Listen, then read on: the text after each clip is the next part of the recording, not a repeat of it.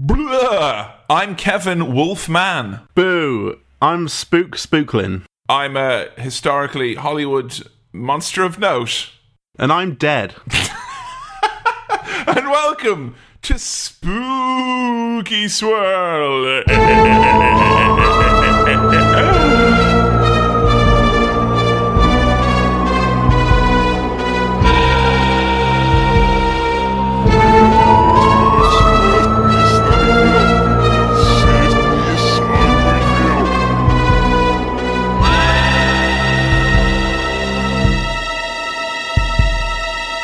Hello everyone, it's Spooky Swirl, a boo boo boo as Santa Claus would say if it was Halloween, which it is. Welcome to our annual tradition, this yearly custom that we do where we all sit down and watch all the movies to do with pumpkins. It's Kevin once again joined alongside my OTP, my one true phantom, Sam Chaplin. Hello. God, they say that Sam Chaplin haunts these very halls, creaking around, Boo! shaking a load of old 2-litre bottles. Yeah, the ghost of Pepsi passed. Because you don't do it anymore. I don't drink it anymore.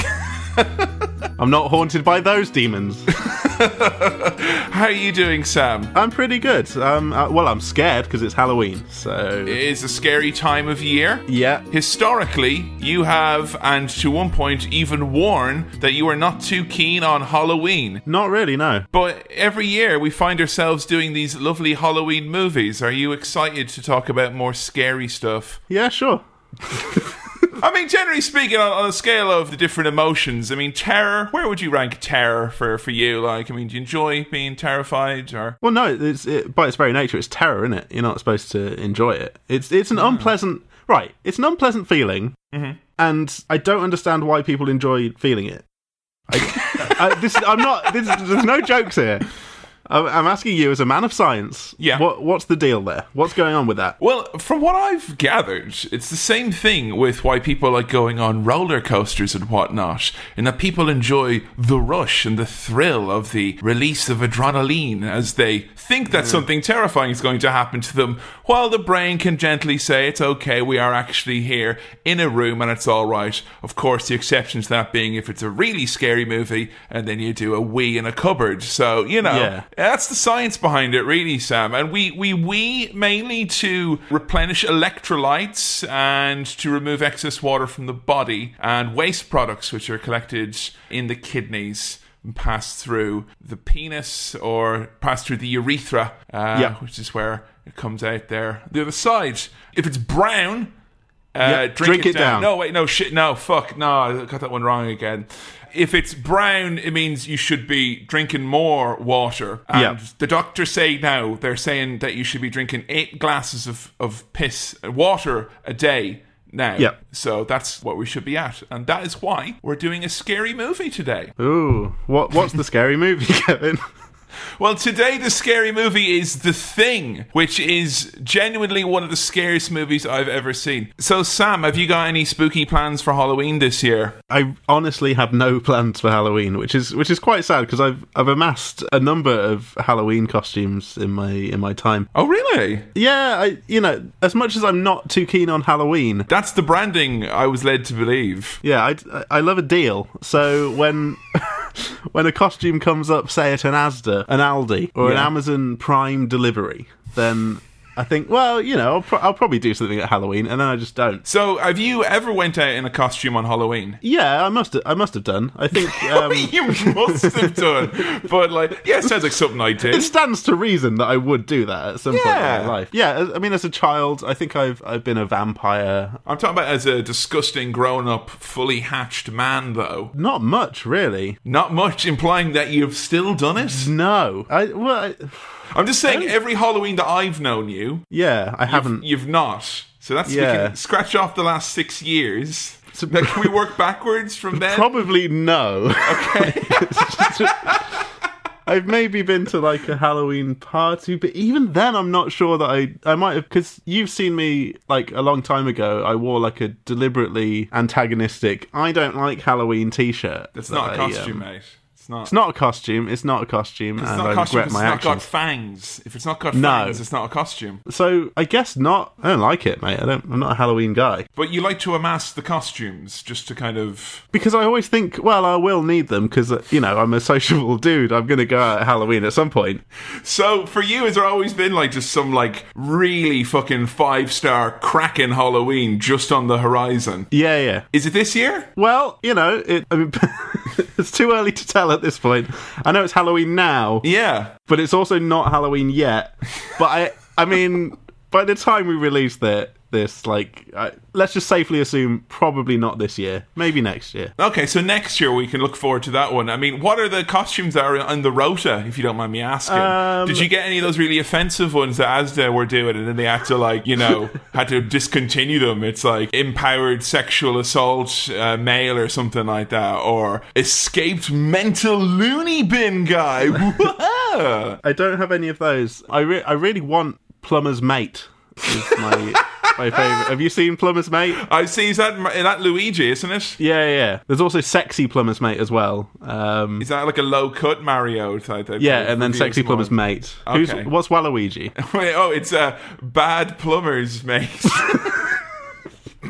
Which I think is like, Wario's not a bad plumber. Where in the rich lore of Wario was that established? I think in terms of costumes you've got like a vampire thing somewhere, one of those just scary masks of like a horrible zombie face. I really wish this was a video podcast because I just want you to put all these different like masks on now. And this terrifying little fellow is called the Ghoul Skin.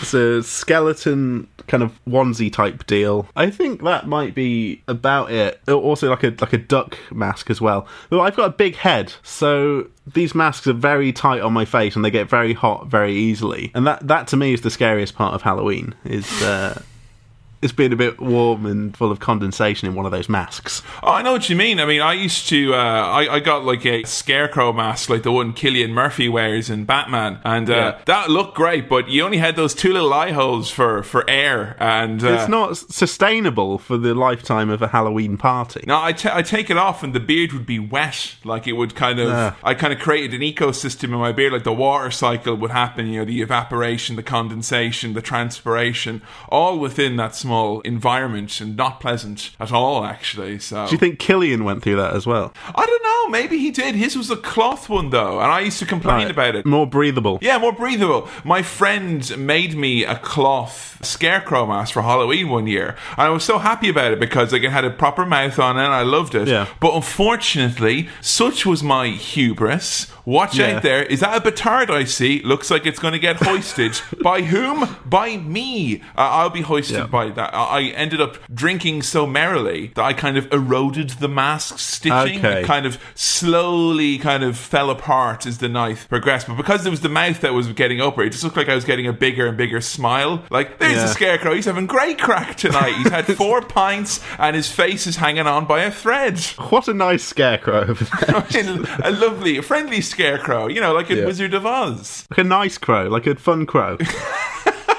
Yeah, like the crows from Kiora. Those guys were all right, weren't they? They were on the money. They just wanted some sugary drink. Those drinks you were having were too orangey, mate. That was your problem, and it wore away the. Everyone knows it's too orangey for scarecrows, Robin. There you go. So today we're going to be doing the thing, but before we talk about the thing, we have to do that other thing, that thing that we have to do, which is delve into the crypt brackets mailbag.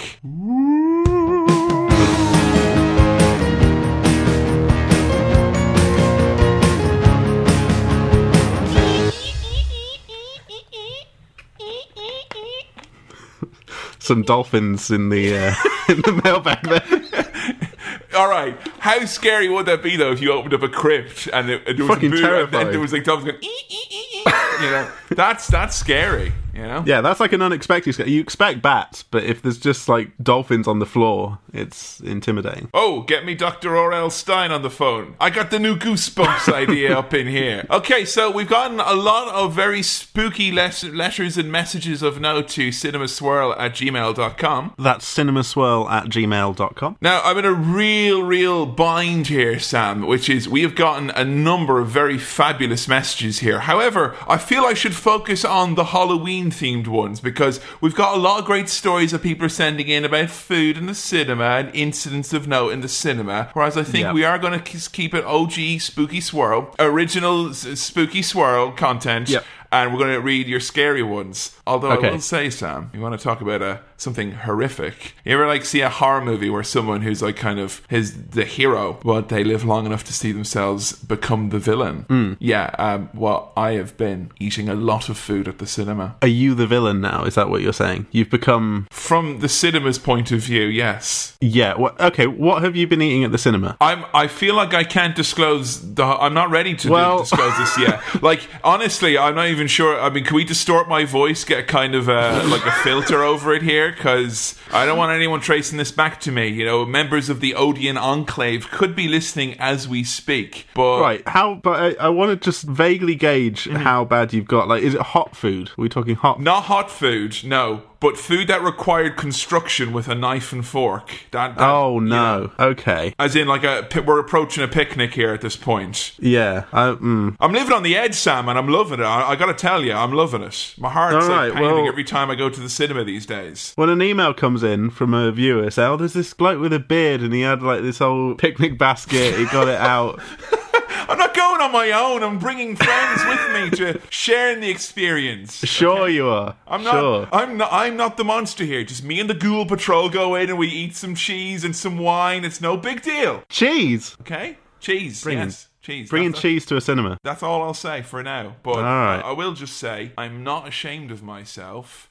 And to any would-be cinema entrepreneurs out there, try and stop me. Yeah? Well, I think villains and sort of criminal scum never think that they're the bad guy, do they? They think they're doing the right thing. Yeah, but if the criminal scum, as you would say, if they got to spend the 9 hours of Blade Runner 2049, they got to spend the 9 hours of that eating a load of food they've brought in, from home. Yeah, maybe it wouldn't be so bad. Nice guy. All right, nice guy. That's all I'm saying. I'm not the villain here, okay? We're going to go into our mailbag now. I love this one here. This is from James Irwin. Hello, Kevin and Sam. If you were going to make a horror film about a pair of plucky podcasters who are pursued by a sinister new media company run by the devil, which actors from previous Cinema Swirl episodes would you cast, and what would you call it? Delighted you're back. Yours frightfully, pumpkin emoji. James. Thank you, pumpkin emoji. Sorry, not just a pumpkin, it's a jack-o'-lantern. He's like a gourd enthusiast or something. It's here's just a root vegetable, Thank you, Jack. There we go. James, jeez. Mr. O'Lantern. Are we casting ourselves? Well, okay, why don't you... Are we casting the ghouls? They're asking us to cast generally. So let's just say we have to cast the devil and we have to cast each other. So if you want to take a swirl at casting those three, then I'll have a snack at that. Okay, this is a bit of a curveball. Okay. Sure, which is kind of relevant. As the devil, perhaps Steve Buscemi. I think he could pull off a good devil. I think he could bring the unsettling... vibe. Are you making a shot at his appearance? Is that No, I'm not. How's he going to react to that on the phone?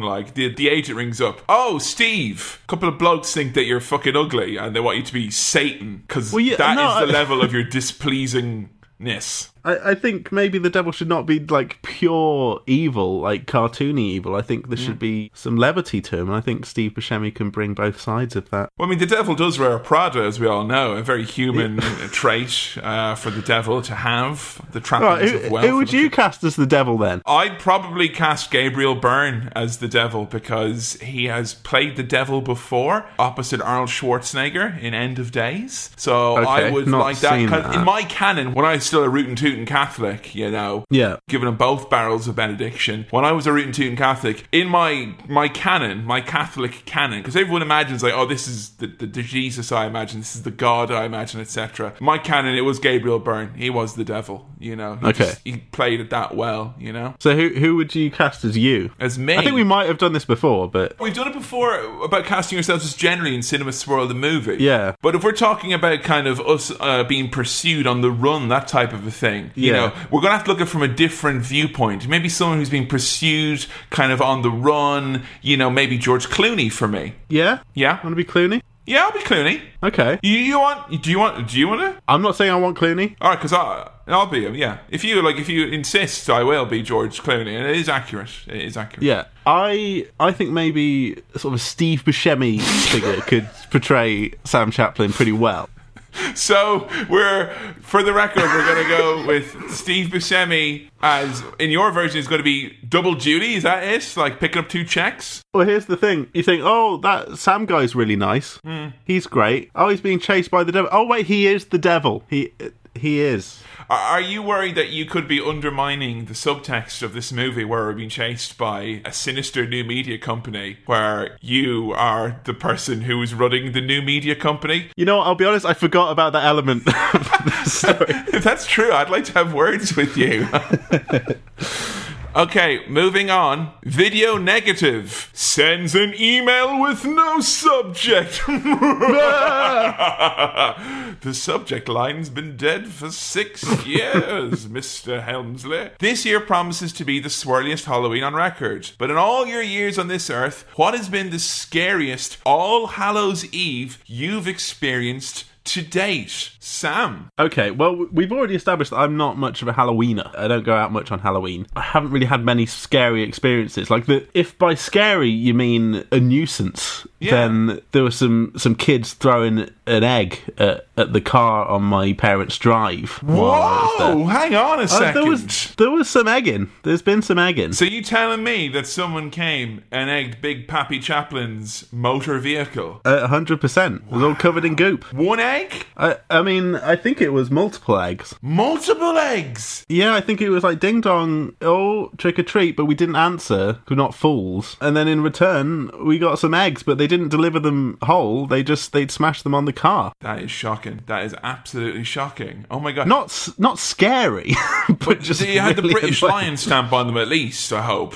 They were Happy Eggco eggs. Okay, that's all right. I mean, as well as being smashed, I'm like, what a waste, you know? Oh, well, looking from the point of view, if you're going to be egged, I'd rather be egged by a higher welfare egg than a sweatshop egg, you know? Don't want that on my conscience. Like an egg that's been made in, like, you know, by child labour or something like that, you know, some of these cheaper eggs. I wouldn't like that at all. For me, my scariest Halloween really has to be the first Halloween where I was, like, went out as an adult, you know? Because it was, like, I think when I first went to university, my first Halloween, I was like, oh, look at this. There's all the different characters from all my favourite TV shows getting sick and falling over. So, you know. Yeah, I guess that is kind of spooky. It is. It's spooky in its own way. I never forget seeing a clown vomiting profusely onto the streets of Galway, being consoled by a big box of vitamins. There was so much going on. It's like, oh man, clowns getting sick. That's a funny thing on its own. Why would a clown be consoled by a box of vitamins? Also, you can get a box of vitamins as a costume. And, you know, that's Halloween sorted for you next year, I guess. I thought someone was, like, offering the clown a box of vitamins to be like, oh, you're being sick, here's some They were a box of vitamins. There was a big, like, a box of vitamins going, oh, Jesus. Yeah. Do you want to hear a scary story from my life recently? Please, I love scary stories from your life. So I was walking down the aisles of Asda, as I often do, returning to the scene of the crime. And do you ever, like, kind of see people picking stuff and you're like, that's, you know, no, not really. So it's all done in home shopping centres. We'll get there some other time. I was going through, like, the homewares bit where they've got, like, they had all the Halloween costumes and stuff, but I was just walking down, like, the book aisle or something. But it's just me on one end of this aisle, and it was kind of empty, apart from on the other end, there were just 2 children standing there, very still, looking at me, but they both had, like, Halloween masks on. Oh, man. One was, like, a scary kind of China doll type thing with, like, blood coming out of it. One was, like, a scary clown. Yeah, it was gross. And they were just staring at me and not moving while I was walking down this aisle. So I thought, well, these are kids. This is fine. I can I couldn't make my way out of this situation. I tried to like walk past them, they just didn't move. So as I went past, I just went ah like that as a fun joke because I'm a great guy. Hey. No response from the kids. They just continued to stand there, being really genuinely creepy. I had to go round them and then went on my way, and it was horrific. I think kids nowadays know how to scare people by the fact that they are children. That's terrifying. Like, if children find out like how inherently terrifying they actually are, because I mean, We're doomed. I feel like that's a waste of childhood on my behalf. I was led to believe I was adorable. I didn't realise I had a capacity to be terrifying or gruesome even, you know? If the kids were running around be like, I'm a vampire, I'd be like, nice, fun kids. Right, but if they're just standing there, staring, not moving, it's deeply chilling. I used to do that when I first moved to Lincoln. It was a dark thing that I would do. I did on Halloween a few times, or I'd pop on the old Halloween mask and I'd just stand in the middle of the dance floor breathing. And were you one of these viral spooky clowns that happened a couple of years ago? Was that you? Also, that was like literally earlier this year. Like, no, it wasn't. It was. Was it? Yes. To me, that was 2 years ago. I still think that was done by the people from the It movie. That was hashtag viral grassroots marketing right there. I've seen the It movie now, by the way. Oh, the It movie. It's the It movie these days. I know last time we were talking about maybe doing It, the original It, as a spooky swirl. Oh yeah, there was a bit of a spatter in those works. It was like 4.5 hours long, the original. Well, it's because it was a 2-part mini-series, not a film, which I didn't realise until after I'd seen It. It's sold as a movie, though, and it's like people refer to it as a movie, and it's just like, mine's on a double DVD, the ones you have to flip over, like it's a fucking burger that you're cooking or something.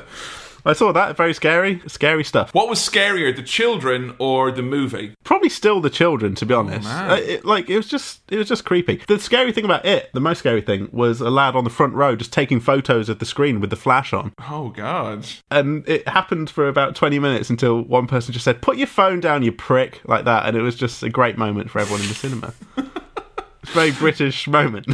Okay, we've got some more messages here. I'm worried that we have maybe set a precedent by mentioning this before. I don't know if it's the same person or if we just have copycats now. Okay. But Jack Stevens sent us an invitation on LinkedIn.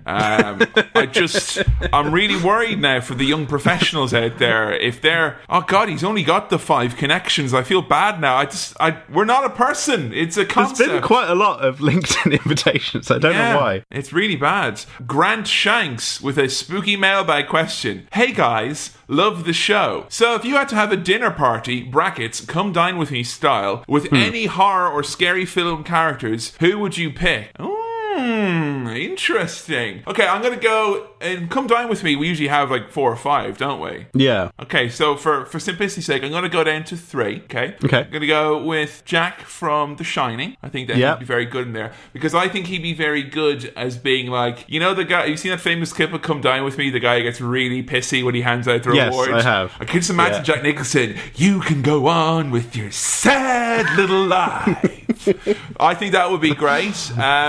You got to have Freddy in there because, you know, I mean, he could make funny quips like, this meal is a nightmare, you know, and I should know, being Fred Krueger. Yeah. I think our last one as well, I mean, I don't think the xenomorph would be much good, you know, that would be a bit scary. So I'm going to go with the cat from Alien. I'm going to go with old Jonesy. The cat would be a nice calming influence and counterbalance the very, very strong and antagonistic flavours from the other two. Yeah. I mean, to be honest, Kevin, while you were going through that, I was like, oh, those are the 3 horror films that we've done.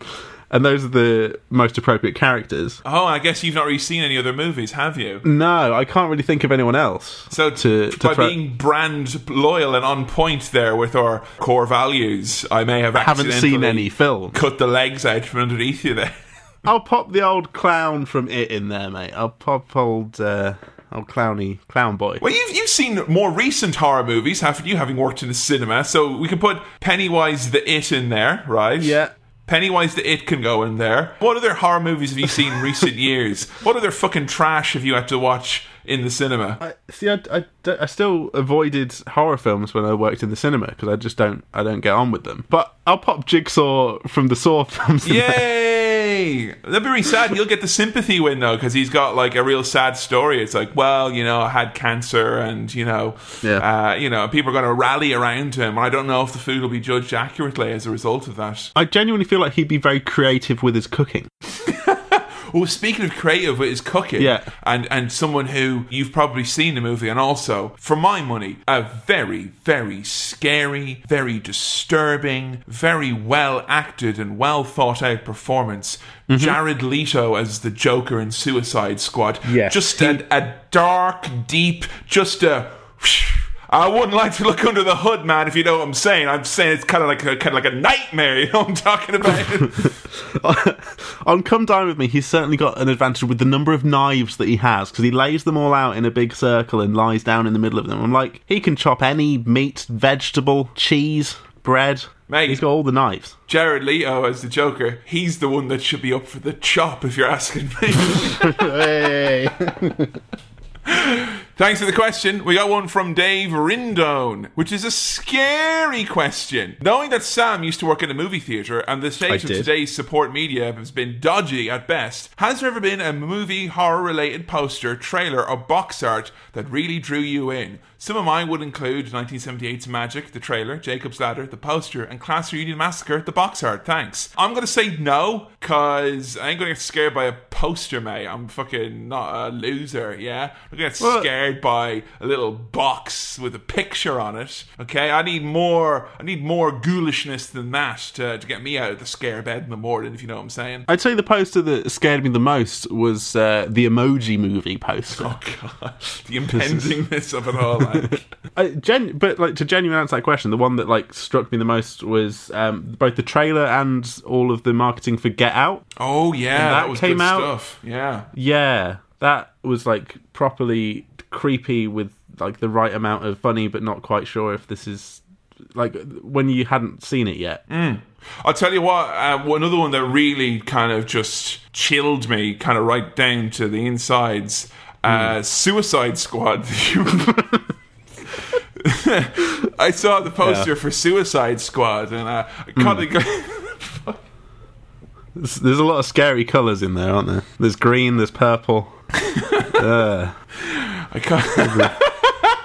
It's a scary film. It's the big crocodile lad. He's in there. Yeah, and I caught a glimpse of old Jared Leto there as the Joker. I remember going, we ain't in Kansas anymore, if you know what I'm saying. You know, this is going to be like a roller coaster. I don't mean the kinds that are nice. I mean the kinds that are scary. Am I right? So, so scary. I actually didn't even see the movie. Have you not seen it? No, I've not. Okay. But I'm making assumptions because I can, and it's easier that way. So you are entirely correct about this. Boom! See, that's why it's easy. Okay, because you know what they say, the old saying, sometimes when you assume, you hit it right on the head. Boom. Yes, bullseye. you do. Okay. Judge that book by its Jared Leto cover, is what I always say. That's what my gran used to say over pints of Guinness. We've got another one here from Jack Stevens' invitation is awaiting your response on LinkedIn. Okay. You're putting us under pressure now. We got one here then from Paulie Dangerously. Good day, lads. I was wondering, what is the film that scared you the most? Personally, I can remember watching VHS a few years back ago and feeling safe and not feeling safe in my... It says here, and feeling safe in my apartment for a few days. I assume he means and not feeling safe in my apartment. Yeah, so it's a really scary movie, and it really just like kind of built up my foundations, you know? That was my rock, that movie, for a number of years. All right, Sam, you go first. The thing that scared you the most, and we can span adulthood, childhood, and the orange mocha chip frappuccino years in between. Hopefully my memory serves me well and I haven't said any of this before. The scariest movie is probably... I think The Shining still fucks me up from when we watched it. Did you see that documentary about The Shining and all that crazy shit? I did, yeah. And that was freaky in a more slightly amateurish way. But it was a nice companion piece to The Shining. There's some really weird stuff going on in there. But the thing that scared me the most as a child was Art Attack, specifically the head. Oh God, yeah. Why have you got a fucking fear of the heads? I think I might have said that before, but that's the thing that freaks me out the most as a child. I'd have to hide whenever the head came on because it was just terrifying to me. God. So what was it? Just about the head's movements? Was that it? Even when it was explained to me that it was really just Neil Buchanan mucking around, I wouldn't have it. Literally, it's covered in muck. It's just yucky. I didn't like it. If they made that into a movie, you would have been proper spooked. I think, yeah. I mean, if that's in It, you've seen it, where like the kids all see the things that they're scared of the most. Yeah. Mine would be the head from Art Attack would try and come and kill me and turn me into like a clay model. Like, claymation in general fucks me up. Yeah, that is a scary thing. I mean, I'm just trying to not imagine now Pennywise the clown morphing into the head from Art Attack. Yeah. Being the scariest thing ever. Beep, beep, Richie, etc. I mean, I think I mentioned before on the podcast that, obviously when we talked about Alien, like, I pissed myself after that. And kind of I fell into another dimension briefly, like into a time that's parallel to ours. Have I told The Mask before? I remember when the Mask, the ad for it came on like Movies Hollywood or whatever it was called in Ireland, and it's like, coming up next, we got a little sneak peek of Jim Carrey's hilarious new movie. It's like, oh God, it does ring a bell. Yeah, I mean, those ones that scared me. I used to actually be really, really scared when I first saw Dawn of the Dead. I saw like the first 10 minutes of it only, and there was something about like I know it looks hokey by these days, but as a kid I was only like 10 or so when I first saw it, just the first bit, because it was so bloody and hopeless. I had a real fucking bugbear for zombies for many years because my brother had the demo of Resident Evil 2 around the same time as well. I remember just didn't like zombies. Thankfully, oversaturation of zombie stuff and Shaun of the Dead helped me love zombies and then grow tired of zombies, and now I'm nothing zombies as a result. So good job, everyone. We all did our... What was the video game with the cone head thing? Big triangle Silent head Hill. thing. Yeah, that was scary. Yeah, fucking never played it. No. Watched my brother play it. Oh man, yeah, that thing is fucking freaky. Yeah, and I'll be honest, if I actually talked about the movie that I watched like from start to finish as a kid or younger even, I think I first saw it when I was like 13 or 14. Watched it start to finish, was absolutely terrified by it, and like really shook. And afterwards, not that I wanted to like never see it again, I was like captivated by it. And it's the movie that we're doing today. It's John Carpenter's The Thing. This is the movie that made me view scary movies as being something that I could actually enjoy actively, as opposed to enjoy well in retrospect, or, kind of enjoy because I'm laughing at how silly it is or my friends are all around. Like, this is my favourite horror movie, without question, I think. Okay, well that stands it in good stead, doesn't it? That's going to be good. You mentioned that it's John Carpenter's The Thing. Yes. Is that like Peter Kay's Phoenix Nights? It's like it has to be referred to as that officially in all things. It's not just The Thing, it's John Carpenter's The Thing. Yeah, and in a similar vein, Daniel Kitson has had all of his parts cut out of this and refuses to even talk about it. Grew to resent John Carpenter a lot, did Kitson, the genius that he is. So yeah, his stuff is often prefixed with John Carpenter's, the name of the movie, because he is a very popular director. I'm not familiar with him at all, I don't think. I'm really struggling to think of any other instance of John Carpenter that I can think of. Have you seen Escape from New York? No. Have you seen Big Trouble in Little China? No. Have you seen The Fog? No. Well, I mean, I haven't looked out the window in a while, but... Hey! Foggy old London town, am I right? I haven't really done any The Thing jokes yet. Yeah, I was going to call it The Yoke. Do you call things yolks over here? No. Oh, man. Give us that yolk over there. Where's that yolk? Yolk? Yolk. No, not yolk is in egg. Yolk is in Y-O-K-E. Which is weird for me because in some circles in Ireland and also in England, I found yolk also means ecstasy, apparently. A tablet of ecstasy can be called a yolk. Or he's been up there now, up the hill, doing yolks all afternoon, and he's got a look on him. So, Yoke, the thingamabob. John Carpenter's The Yoke. John Carpenter's The Yoke is the Irish edition. So, have you seen no John Carpenter movie, do you think? No. Have you seen They Live? No. Oh, my... Sorry, I thought I let a lot of those ones fly by. I was absorbing the bullets. I'm like Boromir there, taking all them arrows, but that one was the... that's the real. But Kevin, how are you still surprised that Sam hasn't seen any films? It's genuinely, it does surprise me. And I must say, the fact that you've seen no John Carpenter whatsoever. Not a single one. And what are you, like 40, 50? How old are you? Yeah, I'm 40, 50. That's how old you are. Whoa, Yeah. man. Hey, I know there was some pops on the audio last week, but I didn't know I'd be co-hosting with pops over here. Hey, old man, get off the podcast. You see what I'm saying? Films have only been like a relatively small part of my life. They've only been around for a little bit, relative to how long I've been here. You haven't even seen any talkies, mate. What are you talking about? So, do you know of John Carpenter, though? I mean, like, have you heard the name? I only think I've heard it in relation to The Thing. Okay. And that might be a psychological thing because I've seen it on the DVD cover today. Rather than downloading it legitimately from one of the many entertainment avenues, MSN Movies. yeah, I thought I'd pop into CEX to have a little look, and I found it on one of those DVDs. Wow, so you've actually got a digitally versatile disc. Yeah, a spooky relic from the past. I don't know how it works, but it looks very cool. £1.50. £1.50? Yeah. Tell me there, Grandad, well, your DVDs, have you actually got a DVD collection still? No, not really. Or if I do, I don't know where it is. Like, it's probably in some loft somewhere. So currently you just have, like, The Thing just out and about on a shelf, like, floating. And then a bunch of Blu-rays that I buy from Poundland because it's too much of a good deal. Whoa, there's Blu-rays in Poundland? No, this is happening. I don't care if it's a waste of time. Let me go through my my Poundland Blu-rays with you. And a lot of them are horror movies. I do like that this necessitated, like, it's a hang on a second, and there's a like literally cartoon noise sound effects. Everything fell over. Right, so these are the Blu-rays that I've acquired so far. They are all still in the cellophane wrapping. I don't know if you can hear that. Why, Sam? Why? This is like, I go home every Christmas and my dad does the same thing. He's got like 10 new DVDs. He just buys the new releases and doesn't open them. Never watch him. So I have got The Haunting in Connecticut.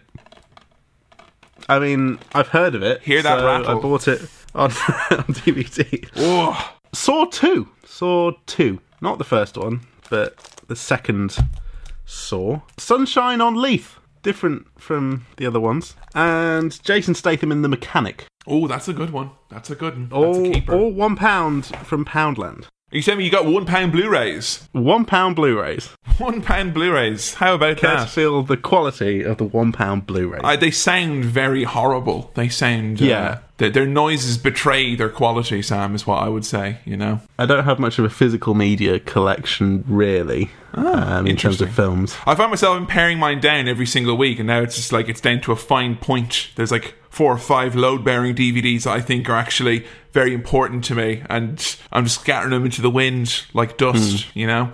So... You say you've heard of John Carpenter's name mostly from The Thing. Yeah. Did you recognise some of those other movies I mentioned, like Escape from New York and They Live and The Fog? I think I know the poster for Escape from New York. Okay. I think I know that because it's got the Statue of Liberty on it. It does, yes. Well, that is in New York. That is a bit of a... But the heads come off it. It has. Well, it's down there because the maniacs blew it up. I think that was... Some people said something about that in Cloverfield, how they did a similar thing. And it was like a tribute to Escape from New York. Is that great? Because if your director is a nerd, you can rip something off from someone else and say, oh, look at him, he's a nerd. It's a tribute to some other nerd. It's an homage. Yeah, it's an homage that I'm not giving credit until the people ask me what it's for. Very homage-y there. I like it. So... Omelette du homage. You only know of John Carpenter through The Thing, so I'm assuming you've heard some baseline stuff about The Thing before. I mean, what do you know about this movie? You know, sometimes I am tempted to educate myself about these things so that I don't embarrass myself, but I know that that's not in the nature of the podcast, and I haven't done that. I think often I get confused, and for a long time, and I might be okay about this, a long time I thought The Thing was one of the Fantastic Four. Yes. Okay, so I'm not wrong. No, you're I'm not wrong. Okay. We meant to call him Ben Grimm, Sam. Come on.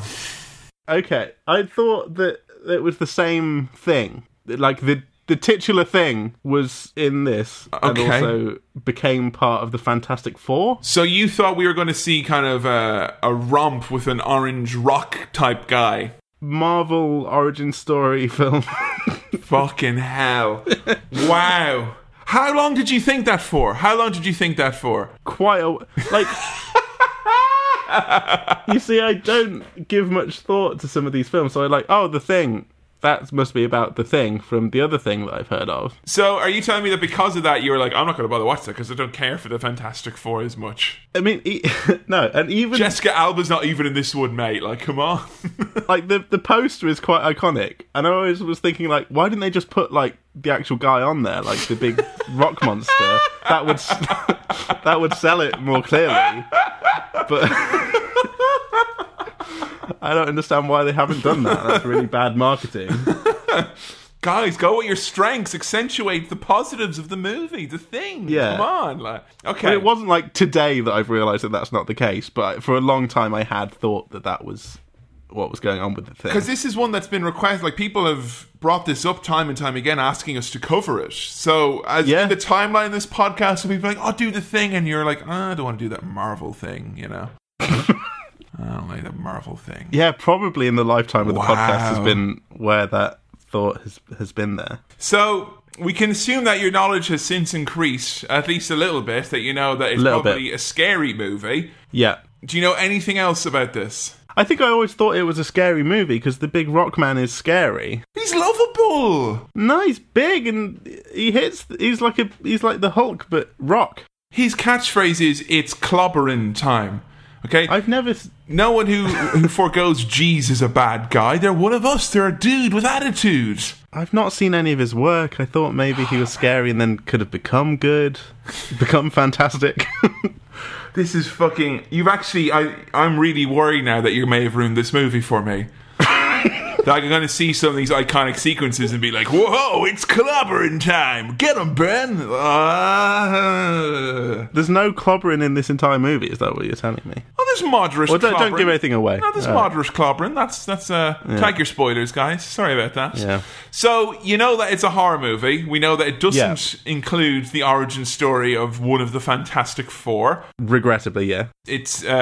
not much to go on, Sam. Do you know anything about it at all? I know very little about it. I don't know who's in it. Oh. I don't know what happens. Oh. I have a sense that it takes place in winter, that it's cold. Okay, you're right there. It is very cold. Okay, I don't know where I've got that from. I think that's in the noggin. The cover has got a guy in a winter coat, so that could be it. Maybe that's part of it. Yeah? It certainly didn't have a big rock man. And it's got a very blue and white type of cover, hasn't it? So very, those are cold, wintry colours, aren't they? Cold colours. Yeah, okay. So we know it's cold, and we know that it's not got to do with Marvel, and it's scary.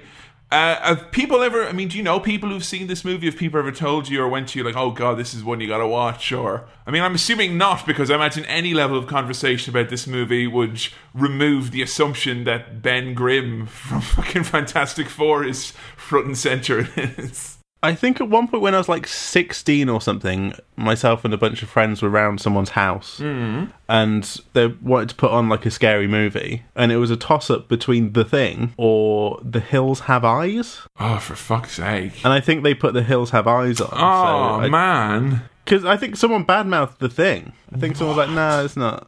Watch that. And I was like, alright, let's not watch that. Because I didn't know, the difference between these two films. I didn't know. So I just, The Hills Have Eyes was a bit rubbish, I thought. I don't like The Hills Have Eyes. Was it the remake or was it the original? Was it like made kind of 2000s or was it made in the 70s? It looks reasonably modern, so it's probably the newer one. That is such a fucking rubbish movie. Oh my God. Can we go back in time? Can we pop in the DeLorean and go and tell those people that they're a bunch of fucking nerds with awful taste? Yeah, we ruining can. that sweet summer child Sam Chaplin's movie experience, making him watch that. I also know that there must have been a remake of it because while I was in CEX, I saw it on Blu-ray for £8, but it was bundled with the 2011 thing. Yes. The original and the new one. The new one's actually a prequel to the one that we're about to watch. But they're both called The Thing. I know, that's the thing, because everyone assumed when they heard it was just called The Thing, and all the images were the similar images. Oh, it's just a fucking reboot. Fuck that, I'm not going to go see it. I like the original, because the original is a very special movie. And it was actually a prequel, and I've not seen it as a result, and I feel kind of dumb by that, because it's like, god damn, I wouldn't mind watching the sequel to The Thing, but I got swept in with the anti-reboot train, Yeah. If you're going to make a prequel, don't call it the same thing as the original. Like, imagine if Better Call Saul was just called Breaking Bad. And I mean, when we're calling it The Thing, we're not big on specificity already. Or, I mean, it's vague as it was. They're probably petitioning just to call it The, you know. And they said, do you want to watch The Thing? No, I want to watch the other thing. Which other thing? The Thing! Oh, that thing. It's still The Thing, but it's the other thing. It's not the original thing, it's the new thing. And yet the yolk remains sitting on a table, gathering dust, as good as ever, I would say.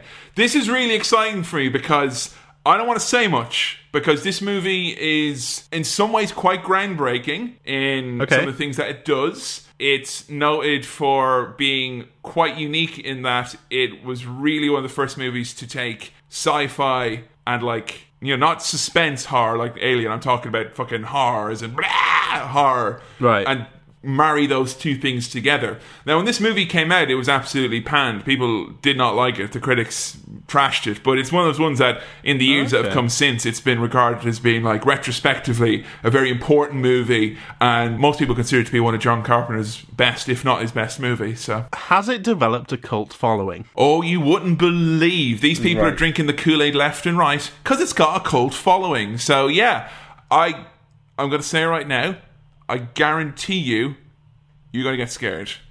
Boom. Okay. You're going to get scared, mate. You're going to get scared. I'm pointing right at him through the internet. You're going to get scared, mate. Yeah? Good and proper. It's a big fucking claim. I'm now going to be really trying not to be scared. I'm going to be like, I'm not scared of this. I mean, part of me was kind of going, oh no, just don't big it up, Kevin. Don't make it out like it's scary. But I mean, it is Spooky Swirl, and I've said that it's the movie that scared me the most. So I want you thinking that I'm a big pansy, mate. Okay, so it's a proper tough one. Guarantee I'm going to get scared. I guarantee you're going to be scared. Let's go do a cinema swirl.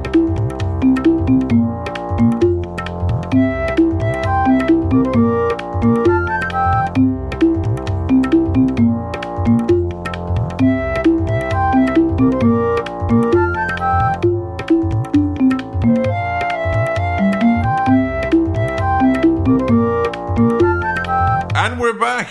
The Thing. Sam, you gotta tell me, first and foremost, right off the bat, give it to me straight.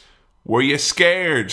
I was scared at points, yeah. Yes! It was scary. Yes! Yes, my friend was scared! It was all worth it if my friend got scared. There were some scary bits. Some scary bits in there. Okay, yeah. I mean, the scariest movie you've previously said has always been, you always said it's been The Shining that we've watched. Yeah. I was wondering, in the kind of, on the scale of scary things, because there's different types of ooky chills, as we've discussed before. Could you describe the fear, the potency of the fear, any gruesome details of your misery? I think it wasn't as unsettling as The Shining has been. I don't think it's going to have the same lasting effect. It's comparable to the Alien films to me in terms of the level of scare. Okay. But perhaps a little bit more than that. There's some really gross stuff going on in this film. I think it's safe to say it's probably the grossest movie we've watched for Cinema Swirl. Yeah, I think that's true. Yeah, I mean, like Freddy tried to do stuff like that, but like Freddy was often silly. Whereas I believe that this is firmly like a very. I mean, it's gory. I mean, I usually don't like gory movies. I mean, where do you stand on gore in movies? Is that something that's off-putting for you? Because, like, I'm actually quite squeamish sometimes when it gets a bit too gory in movies. I don't mind a bit of gore, but I think sometimes, you know, when it's gore for gore's sake, yeah, a bit much. Joe tried to get me to watch a movie called Tokyo Gore Police, and we had just sat down to eat a dinner, and we sat down and started off on, oh, that's very gory. And I turned to her and I go, is this going to be a gory movie? And she's like, well, yeah, Tokyo Gore Police is considered to be quite a gory movie. And I go, gory all the way through? Yeah, gory all the way through. So we put it to one side. We watched Alice in Wonderland instead. You know, it just felt better, you know, better vibe. A lot less gory, that film. Considerably less. I mean, still deeply unsettling and visceral, no doubt. Absolutely. Yeah, absolutely. So The Thing begins with one of my favourite title sequences in a movie. Firstly, you've got that synth. We've got some Ennio Morricone in there, who we last encountered in The Good, the Bad and the Ugly.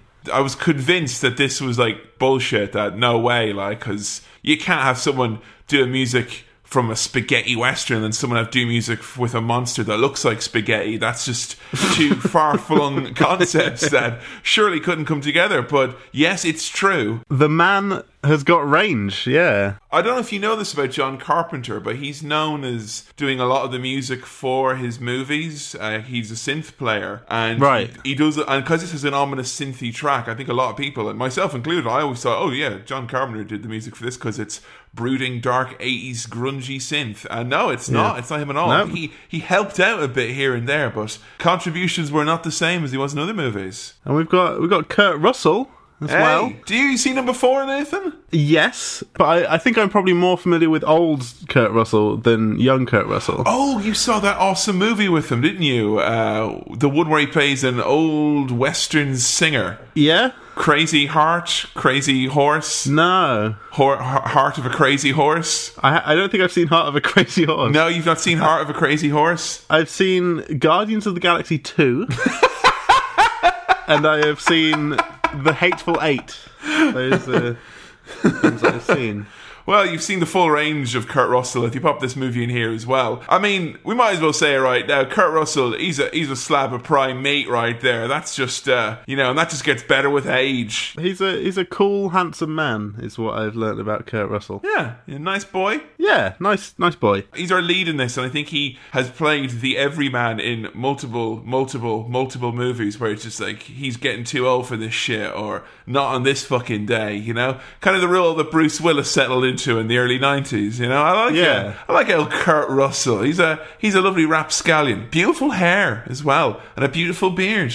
Bit of a beard inspiration for me there, I must say. Yeah? Yeah. So we start off with this flying saucer, which I've settled on. Flying saucer is my favourite way to refer to aliens, extraterrestrials, anything otherworldly. Flying saucer. Like even vehicles, like, in Star Wars when Darth Vader and all the stormtroopers, they all get into their special saucers and fly off.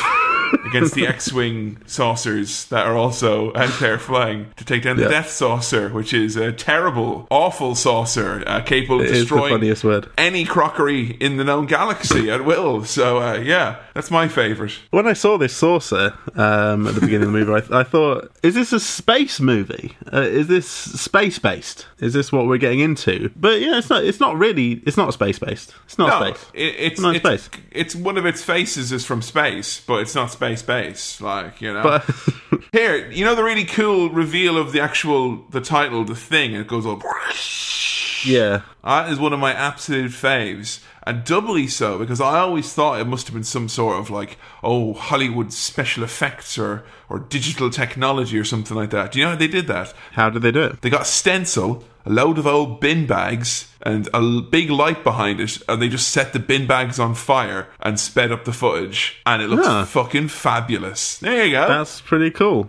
I think there's a lot of practical effects in this. I think this is very tangible and real looking. Well, not real looking, but you know what I mean. Oh, I mean, that's like my favourite thing about the effects and most of this movie is that, of course, if they were doing it these days, it'd all be special effects. But this is back when it was, effects that were particularly special in their own right. I much prefer it. Yeah, we'd have CGI sources, wouldn't we, out the wazoo? But now we've got real sources straight from the straight from the director's cup, I mean, John Carpenter had barely had time to bless himself, and his good saucer was being hurled across the galaxy. I love it because when it's something that's practical like that and tangible and real, I always prefer that, because I always in the back of my mind just imagine the director making it with their dad on a weekend for a big project, kind of like going, what are the boys getting up to now? Oh, Dad, we've made a giant terrifying monster of deeply unsettling values in nature. Oh, God, wow, great job, guys. You're going to take that to the fete at the weekend, are you? If you look in the credits, there is a little thing there that Mr. Carpenter helps with some of the gunk. He helped his son out in this film. So picture him elbow deep in a load of gack going, way! It started off as a birthday present and a weekend project, and it just snowballed from there, and then it became a feature movie, you know? It became a thing, yeah. So for a long time watching this film, I was watching it on my CEX DVD, and it was quite a small aspect ratio. It was kind of in the middle of the screen, kind of squashed up. Oh dear. It was still viewable, but it was literally like a letterbox, like I was looking through a letterbox. Oh, that's strange. Did he not look at the disc properly when he sold it to you? Because that's kind of that's the one too, isn't it? But honestly, for about 20 minutes, I was like, well, this is a stylistic choice. It's going to expand eventually, but this first bit is in this window box format. What? This going to be like a musical number where a guy comes in and goes, hey guys, I want you to think of things. Are we a little bit cramped up in here? Push it out in the different... Yeah. I thought that would happen. Well, alas, not. I thought there was a reason for it. But no, I was just watching it a bit squashed up. It was fine, but it was just in the middle of my TV. I don't know why. Was it like that your movie had been hit by a thwomp? Really just crushed it down, you know? Those are good thwomp noises. Thank you. Yeah, it was like that. And I might take it back and try and get my £1.50. I'm just saying, you come in and be like, look, mate, this has been thwomped. And the guy looks at it and he's like, I see nothing wrong with that. I don't know what you're talking about. You demand your money back, Sam. You can get it. This movie is mostly set in the Antarctica during winter. So it's cold as you perceive it, with an extra layer of cold that you can't possibly conceive. So I'm going to say probably colder than last night when it was particularly chilly here in Manchester. It was chilly down here as well. Oh, goodness. Well, thanks for tuning into Cinema Swirl, everyone, and we'll see you next week with an update on the shipping routes. Do you like it to be, and this is forgive the phrasing, a hot button issue here, do you prefer it to be too hot, or do you like it to be too cold? Fucking radio phone-in. And Miriam has texted in here to say that she likes it too hot. And John in Mary Ryan has written in to say he actually likes it too cold. Well, John, I don't know about that myself. I just become Terry Wogan, basically, with these line of questions. But tell me now, Sam, if you were there now at the weekend, would you like it to be a bit too hot? Or would you like it a bit cold? Well, hi there, long-time listener, first-time caller. I just wanted to say that I like it a bit cold at night. Really? Hey! I prefer the cold. It's hot as too hot to handle. I might say. Sam there now, and I love that when they do that. They're like, you know what, this has gone now. It's go, and they fade in something over you, kind of this big music that plays for a second, and they bring it back down, kind of your bit's over now. Yeah, after you go. The host with his questions. I used to listen to classic radio back in Ireland when I drove around because I hated most of the stations on my radio. So I used to listen to the classic one. I was like, I enjoy the classic one. It's the classical music. Feels like you're driving in a documentary most of the time. It's very pleasing. Except the one problem was that now and then you would have call-ins and they would have really banal stuff like that. And there was an entire week when RTE Classic FM's morning radio show was brought to us by Flanavan's Oats. So Flanavan's Oats had to be the theme. And the week-long, could you imagine, Sam, what the week-long question, not just a day, week-long texts, emails, early days of social media, what was the hot button question do you think that they were asking in conjunction with Flanavan's Oats? Was it do you like oats? Oh, well, obviously they like oats, Sam. How do you have your oats? Boom! Right there, nail on the head. Okay, great content. Yeah. How do you take your oats? And welcome back here, 7 a.m. It's drive time here on Classic FM. And John in Knocknacarra has his with jam in the morning. So there's that. Isn't that a thing? I remember thinking this is the funniest thing ever and telling my dad, going, Dad, because my dad likes porridge, you see, and I thought it'd be kind of a way to connect with Dad. Like, Dad, I've got a porridge anecdote for you here. And I told it to him, and he didn't see why it was funny. And then he very seriously just turned to me and went, well, a lot of people are very passionate about porridge, though, Kevin. And that was kind of the end of that, How do you take your porridge?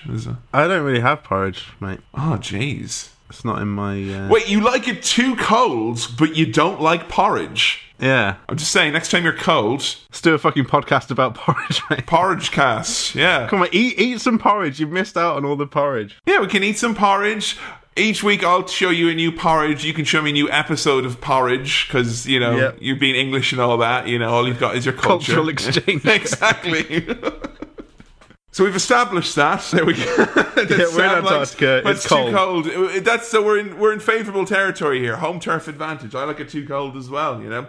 Yeah. Helicopter chases a dog, and I think we can assume from the get-go, Sam, that he is not a good boy. Not a good boy indeed. No, I wrote down is the husky dog the thing? ? Thinking that was going to be a silly, funny question. But it turns out I was dead right, and I'm a clever boy for figuring it out within the first few minutes of the film. It's the dog. It's the dog what done it. You know, in fairness though, like, it's not like you've been given a guess who of like potential, like who could it be, and you've done all the equations it's the in the air. Thing I see. It's like, oh, the thing that these people are chasing in a helicopter with fucking guns. That's the thing. That's the titular thing. It's a fairly safe bet. Like, we get introduced to MacReady, and he is playing some computer chess, having a go there. Yes. We are in the 80s. Exactly, where Deep Blue was on everyone's thoughts and minds. Have you heard of that new AI that was in the news? The new AI that they've announced? That came out ages ago. No. There was another new one this morning, though, because it can teach itself. It can. This new AI. Right. This new AI can teach itself from the ground up. And from what I believe, it was able to teach itself all the rules of Pokemon Go in just 3 days. So, you know, that's pretty fascinating. Like, and the world's top players can't beat it in Pokemon Go now. Can you imagine? Right. You say this, right, but Pokemon Go keeps coming out with updates on the reg. How's this fucking computer robot piece of shit gonna keep up with that? How's it gonna... Right, there's raid battles. Is this little AI gonna get all of its other AI buddies to come and get a Charizard? No, I don't think so. So, you know... Sorry, I just had to take a screenshot of you there. This is one of the benefits of this, is that Sam with headphones on, talking right into a microphone, makes for really, like, yeah, you're fucking phonies. You're fucking phony. It's like Sam Chaplin, a serious Pokemon Go player with a message for the haters. Yeah, it does feel a bit like InfoWars wearing these headphones and like having a rant into a microphone. It's, yeah. Speaking of, if you want to buy any... Oh shit, we need loads of products to sell before we can actually do this upselling thing like at InfoWars. Yeah, we don't have everything. Damn it. We put the horse in front of the barn once again, damn it. As a matter of interest, do you still play Pokemon Go? No. How about Miitomo? Yes. Finger on the buzzers there, folks.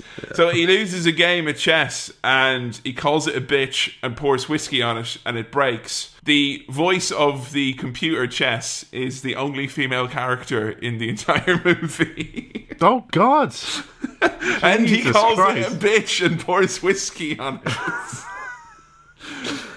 Oh dear. It's a total sausage fest, this fucking movie, like, you know? Maybe, like, the thing can't actually imitate women. It can only imitate men and dogs. And it was like, Jesus Christ, that was a close shave, like, you know? Good thing I landed in the 80s, like, you know? So all the folks come out of the station, they're hearing a brouhaha, a ree-raw agus rulia boolia, as they would say in Irish, for miscellaneous noises. Norwegian helicopter they spotted as. They're nading everywhere. They're throwing nades left, right and centre. And they throw so many nades. They're shooting things as well. They're shooting things. They're nading things. But they go a little bit nade mad. They end up nading themselves, you know? So they blow up their own helicopter. And, like, the guy even shoots someone to get to the dog. And because he's screaming in Norwegian, they all assume he's a madman. So here's a little fun fact for you. When I was watching this, my brother was here. He didn't watch it with me, but he's a big fan of The Thing. Oh! And so when I was about to watch it, he was like about to start telling me stuff. I was like, don't tell me anything. But when it finished, he was like, can I tell you one of my facts about The Thing? I was like, yeah, fine. The Norwegian man saying all this stuff in Norwegian, apparently it completely spoils the entire plot of the film. Oh my God! It's just like the synopsis, but in Norwegian. But yeah, that's a fun little fact. I don't know if that's true, but that would be kind of quite a funny thing to do. John Carpenter's underrated 1980 classic, the first major film he did with a major studio. He gives blurbs, like, quotes from the critics as well. You know, the Times said it was refreshing. Imagine going to see that with like your Norwegian friend, and you like being like, "Oh, that was a great film. What do you think?" Like, well, they ruined it like really early on. Honestly, I know I've only ever known one person in my life who speaks Norwegian, and the one movie I went to them, they actually ruined with someone else. So they're dead. Maybe to me. it's a Norwegian trait to ruin movies. Maybe it is like I don't know. We don't know what they do over there in Norway. With their confusing relationship with the European Union that we're trying to emulate and distance ourselves from at the same time. This feels like really niche, really mild racism. They fucking spoil movies. Is what they do. Oh, those Norwegians always spoiling movies. What I quite like about this is that I've kind of gotten used to it, watched this movie so many times, but I always get a kick out of seeing the fact that an old-timey sheriff shoots this Norwegian guy, he's wandered in from another movie. He's like an old chief of police or something. He's just missing his silver badge and his cowboy hat, with his beige outfit. I love it. I feel like I've seen that guy before. I don't know where. He looks quite like, have you seen 6 Feet Under? No. Or have you seen American Horror Story Season 2? Is that the one in the asylum? Yeah, the one in the asylum. Yeah, I have seen that. Yeah, I think he looks quite like the guy who plays the Doctor in that. He's in a million things, but I don't think it is him. As far as I know, it's not him. So, yeah. It looks, vaguely familiar. I'm sure someone will tell us, at some point. So, my reckoning to this is, obviously, this Norwegian gentleman is not a dog person. I'm coming around on dogs, slowly. I used to detest dogs and actually be scared of dogs. Now, did you? I found, now I find myself thinking that they're a little bit cute. A little bit cute. Don't want one. Don't want one near me. If I was in the same room as one, I'd still probably get anxious. But they can be cute in a picture. I think I'm in the same kind of boat with regards to dogs. Like, they're all right, but I don't want one. No, they're all right. They're fine. I think they bring out the worst in me. I too much responsibility. I think they're too nice. I need an arsehole pet. That's why cats are the choice for me. Like, a lumberjack befriends the dogger and takes him away to his special little pen. Oh, we get a lovely close up as the doctor is stitching up the man who was shot. Seems pretty much okay for the rest of the movie. In fact, he got shot in the leg. Yeah, he recovers pretty quickly from that. You'll be fine. It's a flesh wound, yeah? Yeah, it's all right. They go off to investigate what's happened with these Norwegians, right? Yeah. They head off in the chopper. The little husky dog hiding. He doesn't want to... And that was where I was like, they're focusing a lot on this dog. Yes. The dog is the baddie. I mean, the dog's going to kill everyone. Is Kevin just showing me a film about a bad dog? Is that what's happening? It's a very bad dog. It's a bad dog. He's got problems, this dog. It's not a good boy. When people are asking, where's a good boy? It's not here, because he's not here, okay? Or who's a good boy? It's not him, okay? So we can ignore that dog. He's a bad dog. They decided that the reason probably that the Norwegian guys have been doing this is that they've had cabin fever, which is kind of like an Earth-based version of space madness, which is based locally here on planet Earth. McReady, the doc, and the sheriff are all wandering around Avona Luke inside this burnt-out, horrible Norwegian base, which has been ravaged. It's all burnt up. It's all icy and creepy. Fun fact, when they were actually filming this is the bit they filmed last, and this is just the burnt remnants of the base that they burnt on the set for the finale. So this went back to the... Yeah. So they didn't make 2 bases, they just burnt one. That's very resourceful, isn't it? Very, very good. Yeah. I mean, if there was going to be a cabin to get cabin fever, it's in that cabin, because it's all fucked up and weird, isn't it? I've heard the cabin in the woods is also quite a feverish cabin as well, from what I recall as well. I mean, for one, they shouldn't be up there in that whirly-bird. Whirly-bird is my new favourite, widely used word for helicopter. If you're a real chopper head like me, you know that whirly-bird is accepted nomenclature. But they shouldn't be up there in that weather. The sky is like glass up there, and they're playing Russian roulette with their lives. The sky is like actual gas glass is what it's like. It's awful. So they find a massive glacier mint, like huge, like foxes. Something went wrong down at the factory. Get all your nans, even the ones you don't really like because they're sort of racist. Get them all in there, show them some pictures of Cliff Richard, get them salivating and the gums all juicy, and just get them on that fucking Glacier Mint, because it's so big it'll be the end of all of us. I mean, they also find a sort of frozen, fucked up man, but mainly I was concerned about this big... To me, it looked like a really nice sort of ice bath. It was like a... You could have a big lie down in it and get all comfy. It was nice. It was just this big ice hole. I didn't understand why that was spooky or scary initially. I was just like, oh, there's a big chunk of ice with a nice why groove would they be digging out? Like, why would there be a perfectly big block of ice like that? That's not for me to think about. It is! You're the audience! It's none of my concern. When they show you the scene, that's nice. literally John Carpenter going, why don't you think about this a little bit, huh? Why don't you have a little think about this? And you slap him in the face with your neglect. How dare you? No, it looks like a big bath, mate.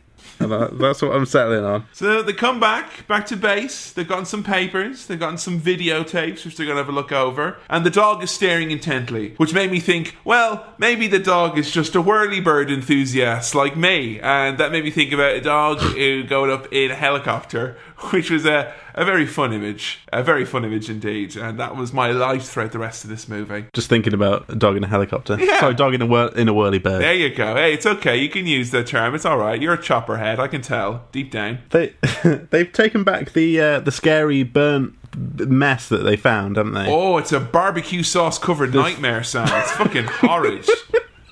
Like, do you ever go to really bad Chinese and order the ribs, and it's like these dusty black bones, like with some sort of meat? Is this?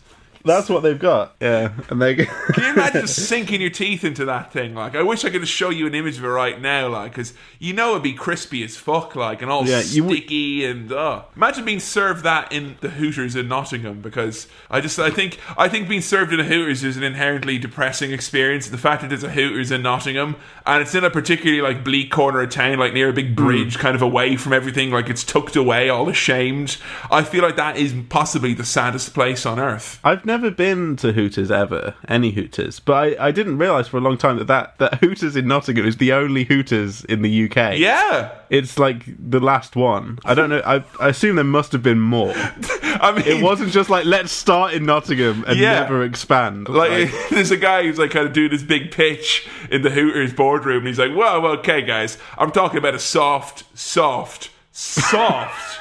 barely breaking in of the UK. Yeah. We set up a location in Nottingham. Thank you for your time, ladies and gentlemen. The rest of the information is in your folders and laminates provided. That's the plan. That's the plan for your attention. The two faces that are kind of splitting in the middle of it, very grotesque. To me, it looked like the tragedy and comedy masks, like, but all like melted down and gone wrong. It's horrible. It is. It says a lot about kind of duality, the very mystical, deep thought of there being a yin and a yang, which is a swirly bit and an upside down swirly bit with different coloured dots. The very ancient belief of that. For me, it just screamed vintage Leto, Jared Leto, once again, the duality. Where does the man begin and the Joker end? I mean, it's all one just stream of energy, really, when you think about it. He can really convey a lot of depth in that character, because as well as being a bad villain, he also likes a laugh, doesn't he? He does, he does. I don't know how you'd even begin to act that. And also, as well, something interesting I found out in the new Blade Runner movie, where Jared Leto, obviously wowing the bigwigs at Hollywood and all the boffins making Blade Runner, he stars in it as one of the villains. And originally the role was written for David Bowie. And I just like to thank the directors and the makers, because I thought it was a very brave choice, and a very strong choice, and a courageous choice to cast Jared Leto in that movie. They're pretty much the same thing, those two, aren't they? Yeah, pretty much, musical heroes and reliable actors. So yeah, I barely know that he is a musical hero, and I decided, I'm just like, I heard like Hat is like, oh, he's part of that band. Oh, which band? You know that one. I'll assume it's easier. I did it with the Joker, and it got me this far. So down here, I've written down 1,000 Miles from Nowhere, but it's more like 30 Seconds to Mars, isn't it? Hey, good night. Deep cuts. So there's still no radio, and in the meantime, to amuse themselves, they cut and remove the icky slime sacks and pustules from this horrible nightmare that is before them. Yeah, they're pulling out all the guts and gunk, and they're like, "Oh, it's actually a normal man. He's got all the regular stuff. We're just pulling out all the organs. They're all fine." I'm like, they don't look fine. They don't look like normal organs. A little bit gooey. My organs are kind of cartoony. I always thought, like, I've played Operation enough times to know that that's not what organs look like. I had my dinner really early today, and a little bit too early, I think, because I did get hungry as he was listing like hearts, kidneys, lovely bit of liver, maybe have it with some caramelized onions. Oh, goodness, great. Fantastic stuff. So they are dwindling their time away in this isolated area in the Antarctic, and the theme of isolation is a very important one. And watching old reruns of Wheel of Fortune on VHS, very much the prototypical prehistoric Netflix of its day. Yeah, just a big stack of tapes of rubbish TV. And usually instead what would happen is you'd have to ask your mate, or if you're on your own, yourself, if you're still watching, and then go, of course I fucking am, and then you have to press play again and resume. I think if I was in that kind of base and needed to while away some time, I wouldn't be opposed to just endless VHS tapes of Pointless and Tipping Point. And maybe The Chase. Yeah, I think The Chase could work. There's enough drama in The Chase. Bare minimum requisite amount of drama to get commissioned for 800 seasons. Because there's so much like prestige TV on at the moment on like Netflix and Amazon Prime and like HBO, all these channels. Yeah. That I have access to. And yet I will, like, my Sky planner is just full of every episode of Pointless that has been on, and that's what I love Pointless. No, it's good because you need to have that kind of the light kind of stuff, like, because if you're just watching all prestige TV, it's very dense, and you end up kind of like zoning out a bit of it, and then it's kind of like, oh, did you really, really get Daredevil season 2 though? Did you really get it? Are you ready for the Avengers mini-series event? I mean, so you need some light to balance out. That's why right now, like, we're about to watch The Young Pope, and we're watching episodes of Lost as well, like something crap and old and rubbish and of no value, just to have on the background, almost like white noise, basically. Like, if I could have the noise of rain just instead, I'd watch that. But I'll settle for Lost, which is of no value. Look, I know that you're deliberately trying to hurt me, and I'm not going to rise to it. It's fine. You've got your opinion, and you're fucking wrong. But let's keep doing this podcast. We're too far into it now. Come on now, we're in it now. Like we're ankle deep in it now. Come on, our coats are on. The dog is put with the others, and he acts kind of aloof. And then the other dogs make a ruckus. It's interesting the way that dogs and animals can always tell when something's about to transform into a monster, kind of before humans can. It's weird, isn't it? Like in nature, they just can pick up on that kind of monstrosity that's impending. I mean, is that? I was going to say, is that scientifically accurate? But there's not really any monsters coming to life. But I mean, dogs can pick up on shady shit better than humans, right? Oh yeah, they did actual life. They did like a qualitative analysis of 100 farmers going, "What's that blue? You hear something?" And they found that there was actually a positive relationship between those two variables. So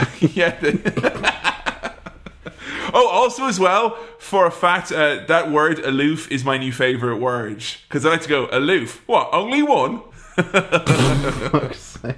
I need at least 4 loofs. I'm fucking starving. So the dog kind of gets peeled back to reveal a chitinous monstrosity of a nightmare. It's that thing that we've experienced in Alien of a head coming out of an outer bursting head. Like a, There's layers and layers of alien in this thing. It's yucky. And it pisses everywhere as well. It's like... Oh, Jesus. Yeah, throwing out gack all over the place. When its legs came out and they were kind of insect-looking legs, that upset me. And then the spaghetti... And the noises as well. The noises is what's always got me as a kid. I'd hear those noises when I'd close my eyes and I would just get unsettled, like... Yeah. It's like they did a supercut of all the most upsetting parts of the animal kingdom. The bits that no one likes, like the weird legs of an insect and the kind of the sliminess of kind of gastropods and the like tentacles and stuff like that from like kind of cephalopody type things. And it's just like it's the worst of everything. And yeah, you had to have a pretty strong stomach not to see that and get all fucking ooked out. I think it looks fabulous. Like, Kevin, you were mentioning a lot of things there. This is a podcast, not a cephalopodcast. Yeah. Way! That's a great name. Jesus, we should do a podcast just about cephalopods and call it the Cephalopodcast. I don't know what a cephalopod is. Or for like an octopus. That would be a okay. cephalopod. So, yeah. I'm very scared of sea creatures. By the way. There's some any gnarly shit down there. Yeah.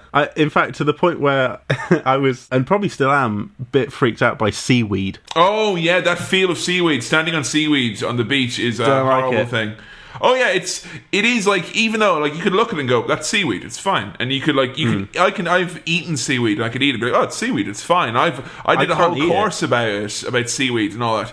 But if I feel it, it's the textures to withstand underwater in those environments. The textures are so unpleasant to touch. And it just sets me off. Oh my god, you look so upset. I'm very sorry to drag this bit out, like.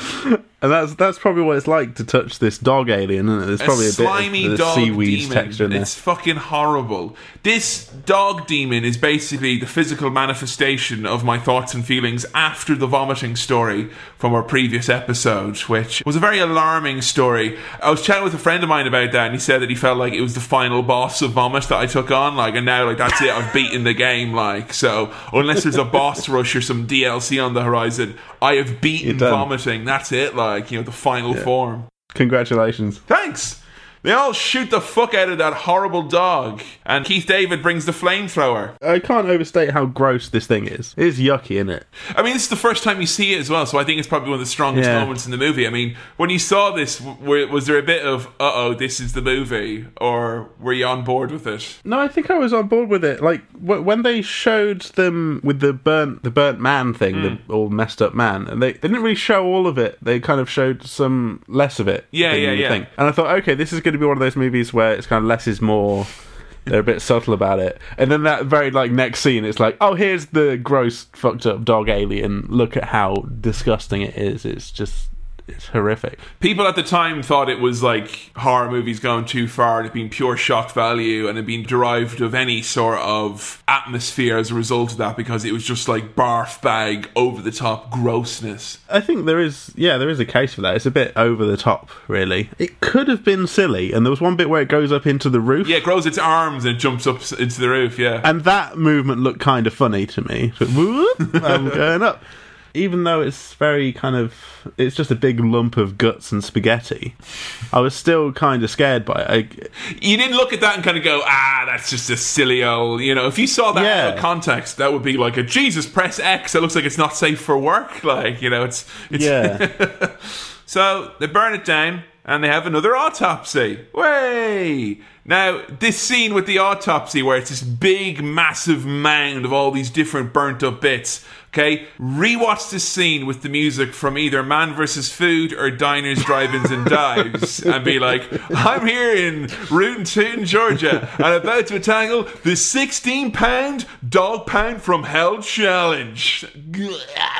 When the guy's going through it, I think it's, is it Blair going through it? Blair's the kind of head researcher, yeah. He's opening it up and he's going, oh, but then I suppose if you had that music underneath it, it'd be like, oh, hey, oh, it's like it could be quite nice. If we cut that in with reaction shots of Guy Fieri going, oh man, this thing just went to Flavor Town now. Are you sure this thing's from outer space? Because I think it's from Flavor Town. And then people are like, oh, your food and your brand was the real monster all along, Guy Fieri. So, layer after layer of hell and molten cheese. That's what's inside here. It's fucking horrible. And I must say, Blair is fairly smart with this. He's figured it out quite quickly. That it attacked and digested the other dogs and was midway through transforming into those dogs. That's great work. Really, fucking A. It's imitating the dogs, and very woof, quickly woof, we come to the conclusion that, well, if it can imitate dogs, it can imitate cats, and if it can imitate cats, then it can imitate humans, can't it? And if it can imitate humans, it can imitate voles. So, it's going to be widespread. And can it imitate sauces? Who knows? The lumberjack says the dog was normal, and straight away, bam, we get hit. This is the other undercurrent of this whole movie. You got isolation and then paranoia, suspicion. Everyone starts to think, as soon as this idea is brought up, that it can imitate. Well, the lumberjack said the dog was fine, and he was with the dog for an hour and a bit. Jacques Hughes! Now, there was Jack Hughes is in that film as well. I wouldn't trust Jack Hughes as far as I could throw him. Not as far as I could throw him. He's as crookish as them roundy biscuits. No way, Jose. They start watching the Norwegian videos, and it's like them like on their family holiday excavating a UFO and taking out this big flying saucer, excavating the thing. So they decide to go have a little bit of a visit. Yeah. Do they hop in the chopper again? They do. They pop up in the whirlybirds. They go up there, even though, logic would dictate the air is like glass, as we have said. And one guy figures out it's been there for 100,000 years. How does he know that? He kind of gives a really garbled explanation. He's like, well, some of the things have been around here, and because of how much it's been excavated, 100,000 years. But I didn't really... I think it was kind of like he was saying like the amount of excavation that had taken place, like relative to the buildup of the ice, meant that the ice down there could have been a certain age. I know that they age ice from the depth of it. That's what they do when they go up there, up to the Arctic. Looking good up there at the moment. Really good with the ice up in the Arctic. Looking real good. I mean, when I get ice in my my large Fanta at, say, a McDonald's, I sometimes look at it like, this has been here 100,000 years by the look of it. And that's why global warming ain't no thing but a chicken wing, okay? This is some old ice. Let's go to the cinema, dumdies, okay? We can freeze as much ice as we need. We have the technology. Yeah. We have ice boxes. So, Kevin, I've got a question for you. Yep. Do you believe all this voodoo bullshit? It's great. It's like my favourite line in the movie. Keith David's going, do you believe in this voodoo bullshit? And I love he's got such a great fucking voice, Keith David. Do you recognise his voice from anywhere? No. He has actually narrated quite a few WWE video packages, documentaries, WrestleMania. Okay. It's the story of the greatest thing. He's got this perfect, fucking amazing, deep, beautiful voice, and I'm so happy that WWE have utilised Mr. Keith David in that capacity. Keith David, also a jazz singer of note. He's a very, very capable man, is Keith David. Is there a wrestler called Voodoo Bullshit? Because there should be. Voodoo Bullshit more sounds like a tag team name than yeah, I guess so. So yeah, Keith David doesn't believe in this voodoo bullshit, and he certainly hopes that Blair doesn't believe in this voodoo bullshit as well. I think we see Blair watching this computer program. It looks like a computer game. I called it was Cell Intruder on the Atari 2600 he was playing. Yeah, it looks fun. It's like cell, dog, assimilation complete, all these creepy looking pixels. But what is that he's looking at? Is that some kind of like educational CD-ROM that he's got there? Like a floppy disk with some... What they're trying to show there is that he's running like a computer simulation model, which is right. If we know that it has these certain traits, and then it crunches the numbers, bim bam boom, and it's like it's gonna destroy everything on Earth in so much of amount of a time. If these 8 pixels can become these 12 pixels, then we're all fucked. Pretty much.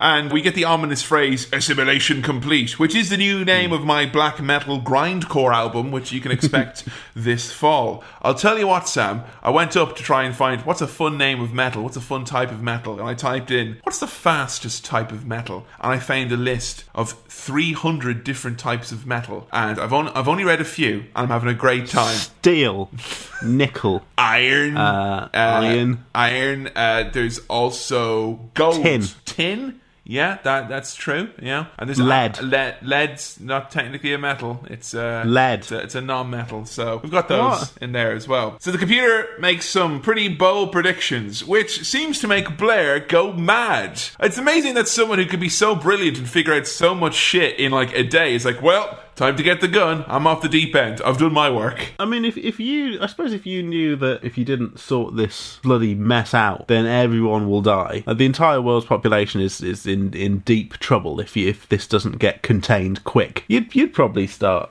smashing up, going a bit loopy, wouldn't you? A little bit last day at work, like, gonna eat pussy on the wall after all this. He's gonna be a real vandal, a real rogue. Yeah. There's gonna be such a massive knob he's gonna draw on the snow. He's gonna draw it with his own piss as well. He's not having any more of this guff. So they figured out that they're alarmed because they found some drawers, which is a great phrase for underwear. Will always called his undies drawers in The Fresh Prince as well. So drawers is like my favourite phrase for underwear. Well, it's funny because you can have a drawer full of drawers, can't you? Exactly. My drawers. Drawer squares. You put your drawers in your drawers. Exactly.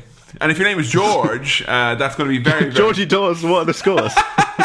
So they are not burning any of the bodies or the remains. And the guy's like, are you kidding me? Someone there is going to win the Nobel Prize. In what? Nightmares? Yeah. And the Nobel Prize for really fucking weird shit, dude.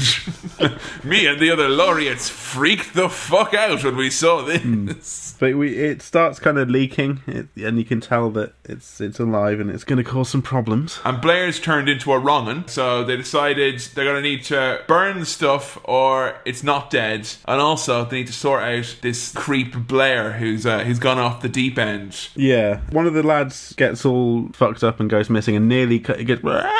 Like he does a scary noise out of his mouth, doesn't he? Yeah, Benny gets killed and he kind of gets covered in like a jelly, like a too watery jelly. He's like blah, blah, blah, blah. And then the thing is transforming into him and running out, and they caught him just at the end. At the end, like, like someone knocks on the door just when you're about to finish your squat, like, and get it all out of you, and then you hear the knock on the door and you make the same noise, don't you? You know what I mean? You know when you're just there and you hear the knock you make a noise like a Metro Link. You make a noise like a tram service. So they burn him. They burn everything. They have a burn cookout, all of Sam. the They have stuff. a proper cookout. And so at that point, the credits roll and the film's over because they've burnt everything. It's all sorted. Yeah, having a big cookout. So they popped in their Cadillac and went down historic Route 66. Well, I had a nice time watching the thing with you. So this seems like this whole situation of this cookout seems like a meeting of people who are held accountable for the war in Iraq. Why is that, you ask? Because it's no Blair. Where is Blair? He's not there. Read between the lines, sheeple. Wake up! I have a thing here that says that because he's turning everyone against each other, that Blair seems to be instigating an unnecessary war, lol. That's my notes here. If there is like a Scottish lad who said that he can be the head scientist and then he says, no, actually, I want to be the head scientist instead, then we know he's definitely Blair through and through. Well, Blair's smashing all the technology and all the computers and radios and stuff. He's just hitting things. A little bit of S&S, smashing a skulk, smashing some things, skulks away. He de-hellied the copter. Now, I don't like seeing a whirlybird cut down in the prime of her life, Sam. No, you're a big... You can't clip the bird's wings, You gotta let the eagle soar, man. You gotta let it soar, You gotta let the eagle rotate its wings around very fast and hover up and fly away. Sad. Very sad. Now, the solution to this problem, to the Blair problem, which, I wish the British public had thought of, is just lock him in a shed. Just pop him in the shed, don't let him out. That'll do it.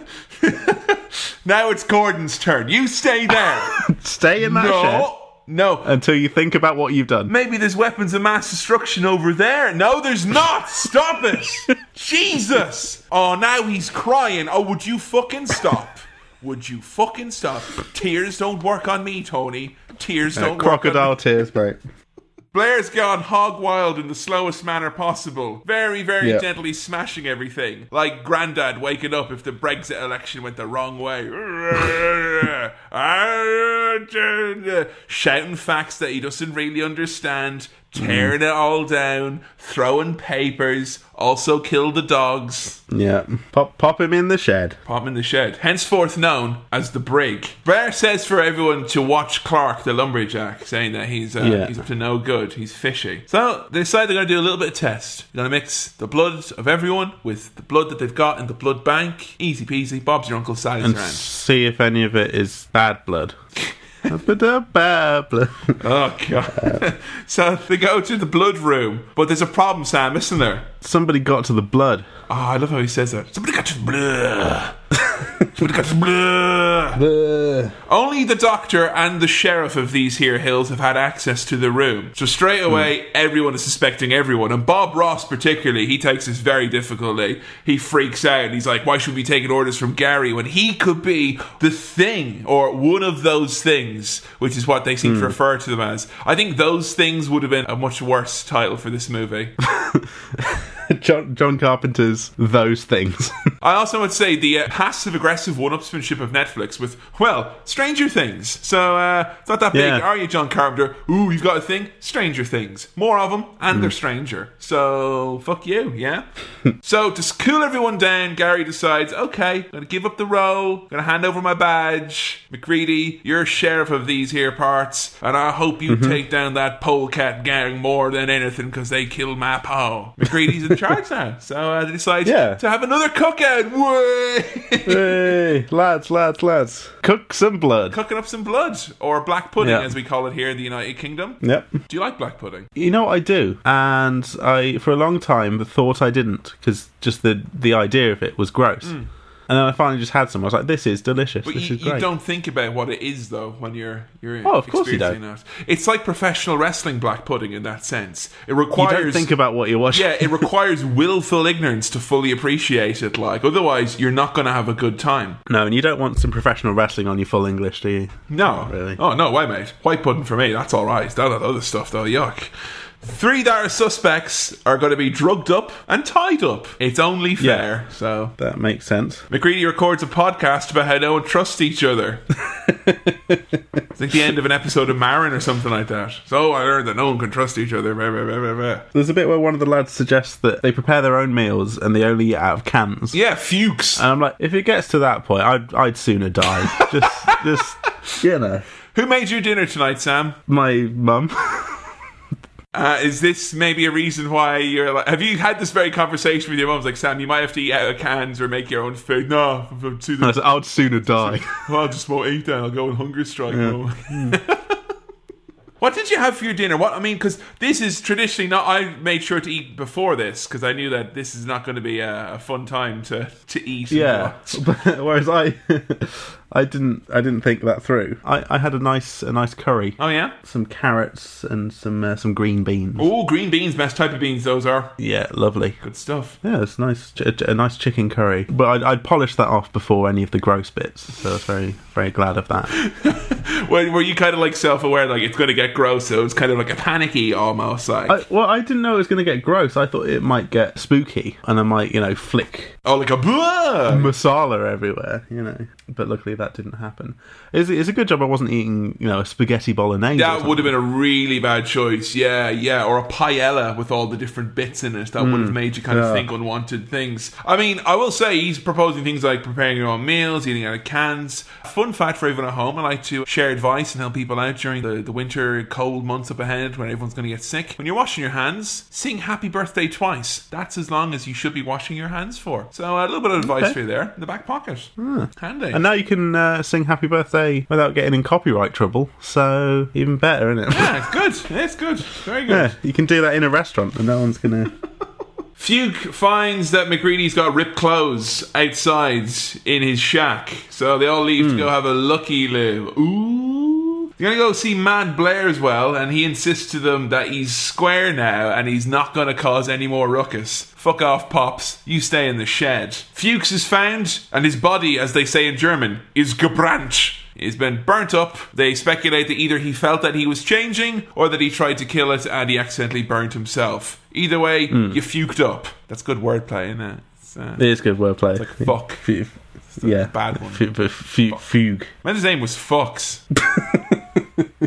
Say we've literally given one fuck for this, They go and they check the shack, and inside they get paranoid about MacReady, so they start barricading up the base. The cook reveals to them when he comes back in that MacReady has torn up clothes. They agonise over whether not to let him in, and Bob Ross is like, if you don't let him in and he's human, what are you doing? You're murdering him. Everyone is trying to figure out what to do, and then MacReady calmly enters and goes, guys, yo, chill, freeze frame. I've got fucking dynamite. I'm gonna blow you all up. Dynamite, okay, power play. Seriously, Lord Alan Sugar would be impressed with the power play. It is a power play. But the big flare though, Sam, Oh, It's too close to the dynamite. it is, and it's erratic, the flare as well. It's not got a Yeah, steady it burn. could go all over the place. I think maybe the other lads were paranoid that he was a thing. Yeah. But would a thing use dynamite? That's what I figured, yeah. It's not going to want to blow itself up, is it? And here's the thing as well, what's really interesting about this movie, and I think one of the reasons why it stuck with me so much, if you rewatch the movie knowing who is the thing and trying to piece together when different people become the thing or people get replaced, and you can try and notice the subtle differences, because you don't realise, and that's what's so good, is that the thing is actually so good at blending in and mimicking that you don't actually know. To the point that people still speculate to this day whether or not McGreedy himself is the thing. Oh. Because, well, some people are like, well, there's two people left at the end. It could be either one Yeah. of them. We don't know for sure. They never really explain McGreedy's clothes being all ripped up. So there is just that extra layer of suspicion. Rewatch the movie telling yourself that Kurt Russell's a wrong'un, and it has a whole different vibe to it. I like that the movie's got those layers to it. Yeah. The man in the background with a nice jumper has a heart attack. It's all too much. So they go give him a little bit of CPR. Gonna give him the old paddles, you know. This bit fucked me up as a kid. This bit I fucking hated this so much. Absolute Yeah, I didn't like this. nightmares. This I think is the scariest bit in the movie. What happens to his arms, Sam? How would you describe it? They get bitten off by a belly, don't they? They just sort of sink in. Ha ha! Hunger strikes. Do do do do do do do do. Ah! Get taken off. I hate when hunger strikes me. You fucking lose some arms. Yeah, the mouth is just horrifying. It's so primitive and basic, like this has just been designed to rip off your arms in this fucking moment. Oh, Jesus Christ. McGreedy's holding people off in the corner with a dynamite and flamethrower. This bit is so horrible. This big spider fungus horror show. Head full of all ooey gooey. Yeah! The yucky head spider thing that is kind of like using its mouth tentacle to hide, and that grows these spider legs. That was the bit that freaked me out the most, I think. That was the grossest bit. The bit where they burn it, Yeah, it goes... and it's still moving with its horrible spider legs. I couldn't stand that. That just... And his head rips off upsets as well with all the green gloops and...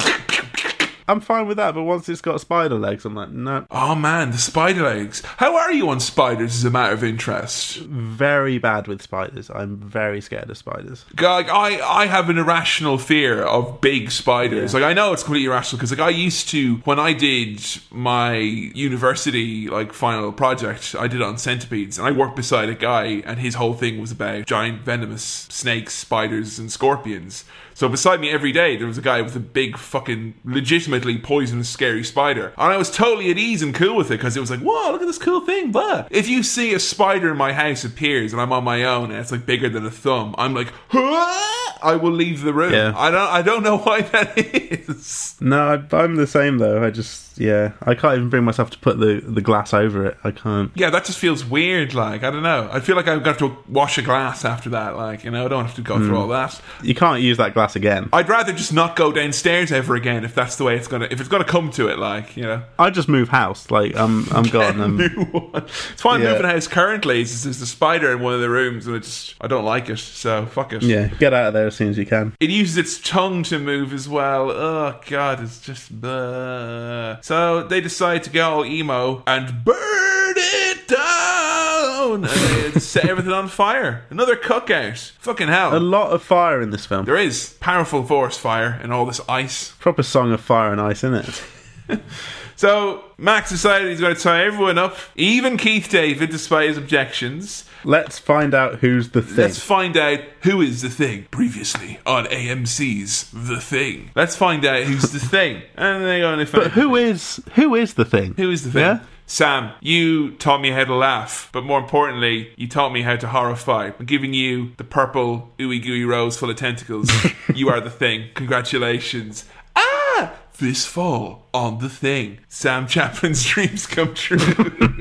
So they got a new test, an easy test. Doesn't like things that are hot. If one cell of this is considered a live individual organism, then let's set this shit on fire. So everyone takes a blood test. They pop in the heat. This has been like parodied a few times. It was parodied on South Park when they did their episode about cooties, if I remember. They did like a very similar thing. I love this scene. It's so tense. The good thing about this scene is that because in a lot of these kind of films where there's like an ensemble cast, past, I get a bit mixed up about the names, and I'm not really 100% sure who's who. Yeah. But this time they have little blood Petri dishes with the names on them.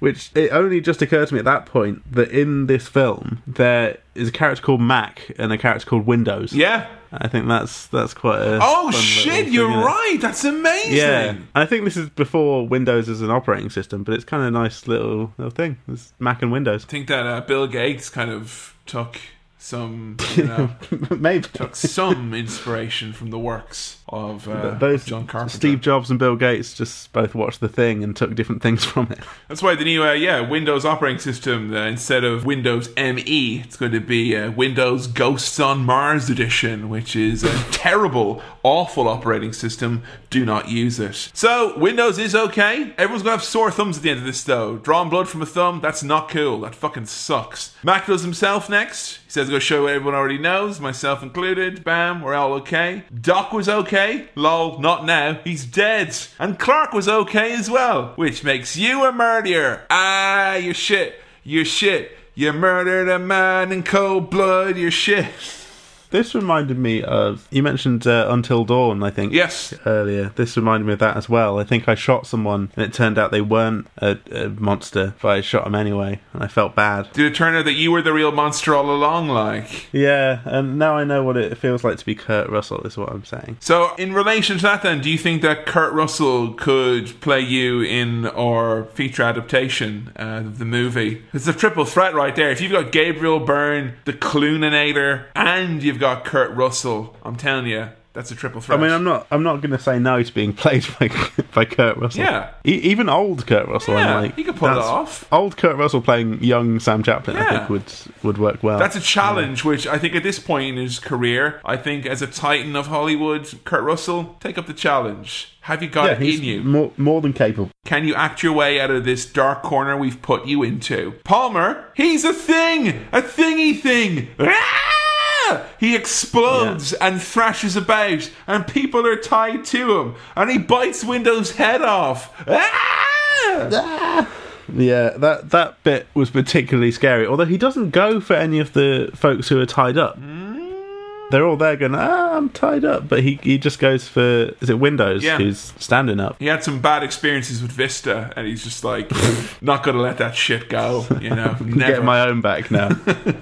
Windows 8 wasn't enough. I say getting your own back because there is a lot of gunge in this. That is true. Yeah, no, it's true. I tell you, Noel's House Party soundtrack to this as well could also make it like kind of, you know, instead of all that, that would also be terrifying and haunting in a whole other way, like. So the flamethrower is on the fritz this whole time. It finally starts working, sets him on fire. Now there's a few shots here, like two of them he's like going, I'm on fire, but there is one in between shot where he's like just like a normal ass walk, like I'm on fire, it's alright. Yeah, I just fancy a trip outside. I'll see you kids later on tonight. Goodbye. Puts his hat on like, and then he explodes. Yeah, well, he gets a flare or a grenade or something lobbed at him, doesn't he? Oh, that is it. Yeah, that probably makes more sense than just exploding. I was going to say, if you're kind of can bear witness to it, unless I have a will stating otherwise, for my funeral arrangements, I do think I'd like to be set on fire and to calmly walk outside and then explode. After I've died, of course. So arrange that. Right. I was going to say, you want to calmly walk outside. Yeah. But you'll be dead already. Mate, imagine Bridezilla, but with funerals. That's what I'm getting at here. You're not alive before your funeral, and I'm just simple automation. Kill yourself. That's all I'm doing. Look, if they can come teach a computer to play Pokemon Go, they can make me do that. You know, that's all I'm saying. That we have the technology. So the cook's okay. Normal service resuming. I love they just like, all right, back to it now, lads. Go on, game on. You know, all of them come in here. Keith David's okay. Sheriff's in the clear, and I love his phrase here, which is, pretty much the sheriff doesn't want to spend all the winter tied to this fucking couch, and I don't blame him. couches like that, particularly after explosions of a meaty variety, not pleasant to be on. I spilled chili on a couch once back in the day, and I felt a similar sense of don't want to be here on this couch anymore. Don't want to spend my winter tied to it. I wasn't even going to sit on it, yet alone be tied to it, mate. No. So they're going to go and test Blair, and it seems that he's gone burrowing, and he's building a saucerino to call his own. Yeah, this is like a real Scrap Heap Challenge moment here, isn't it? He's kind of... He looks like a guy from Scrap Heap Challenge, doesn't he? He does. He does. I bet he Yeah. loves Terry Pratchett as well, a bit too much, just in a slightly weird way that kind of makes you not want to get into it at all, like. Yeah, and then Crichton comes in and sort of starts testing out the spaceship and seeing if it can go into space. Oh, great days. Great stuff indeed. So yeah, they go and look for the generator, and the Jenny is gone. The Jenny has been taken, assumably incorporated. The thing is planning, instead now of escaping, it's going to freeze, and hopefully everyone here will die, wait for the rescue people to come, and then try and start over. Get from all of scratch. them. Get up in their grill. So they decide, quite calmly, if this is the plan of action that this thing is going to take, then we'll simply burn it down. So they decide to blow up everything in the camp. Easy. They're not getting out of there alive, but neither is the thing, is what they've decided. They're very cool about this. Yeah, quite accepting of their fate.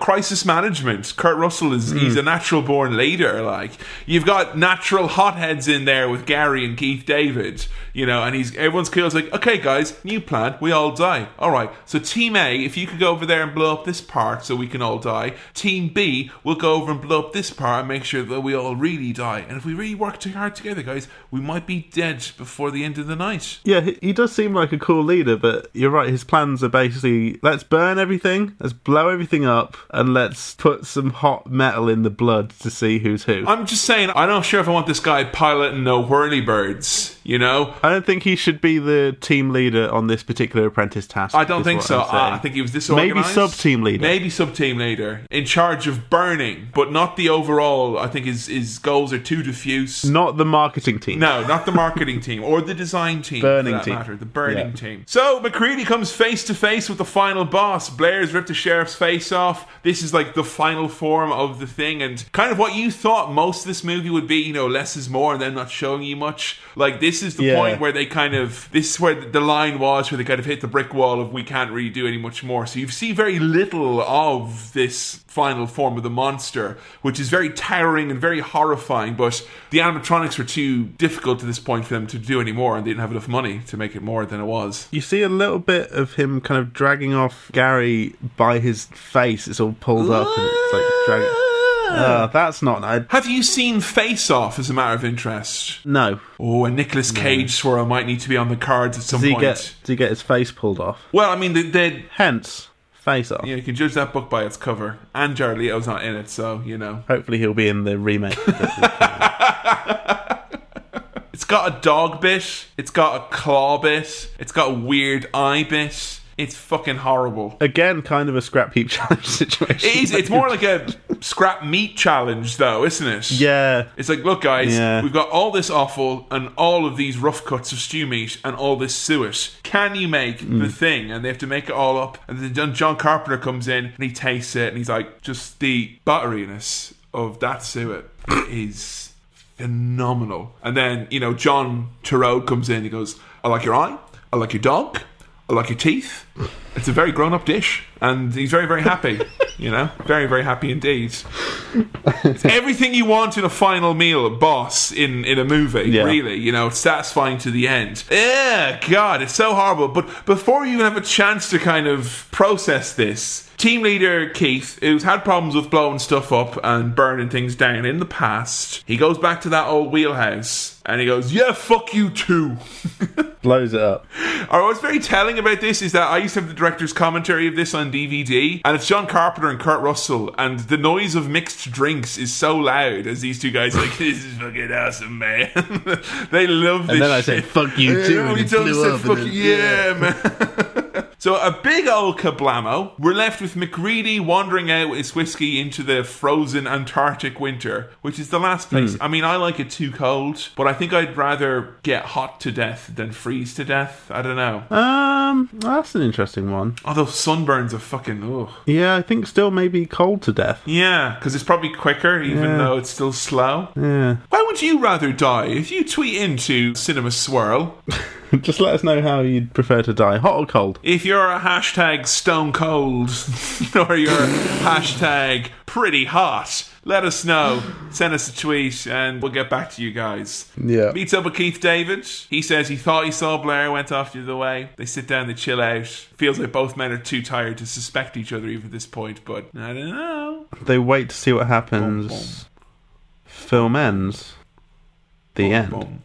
Oh man, they had originally a happy ending for this. Like they actually, they filmed the other ending. The other ending was Kurt Russell gets picked up by a chopper. Yeah. They find out that he's human and he's safe and that's it.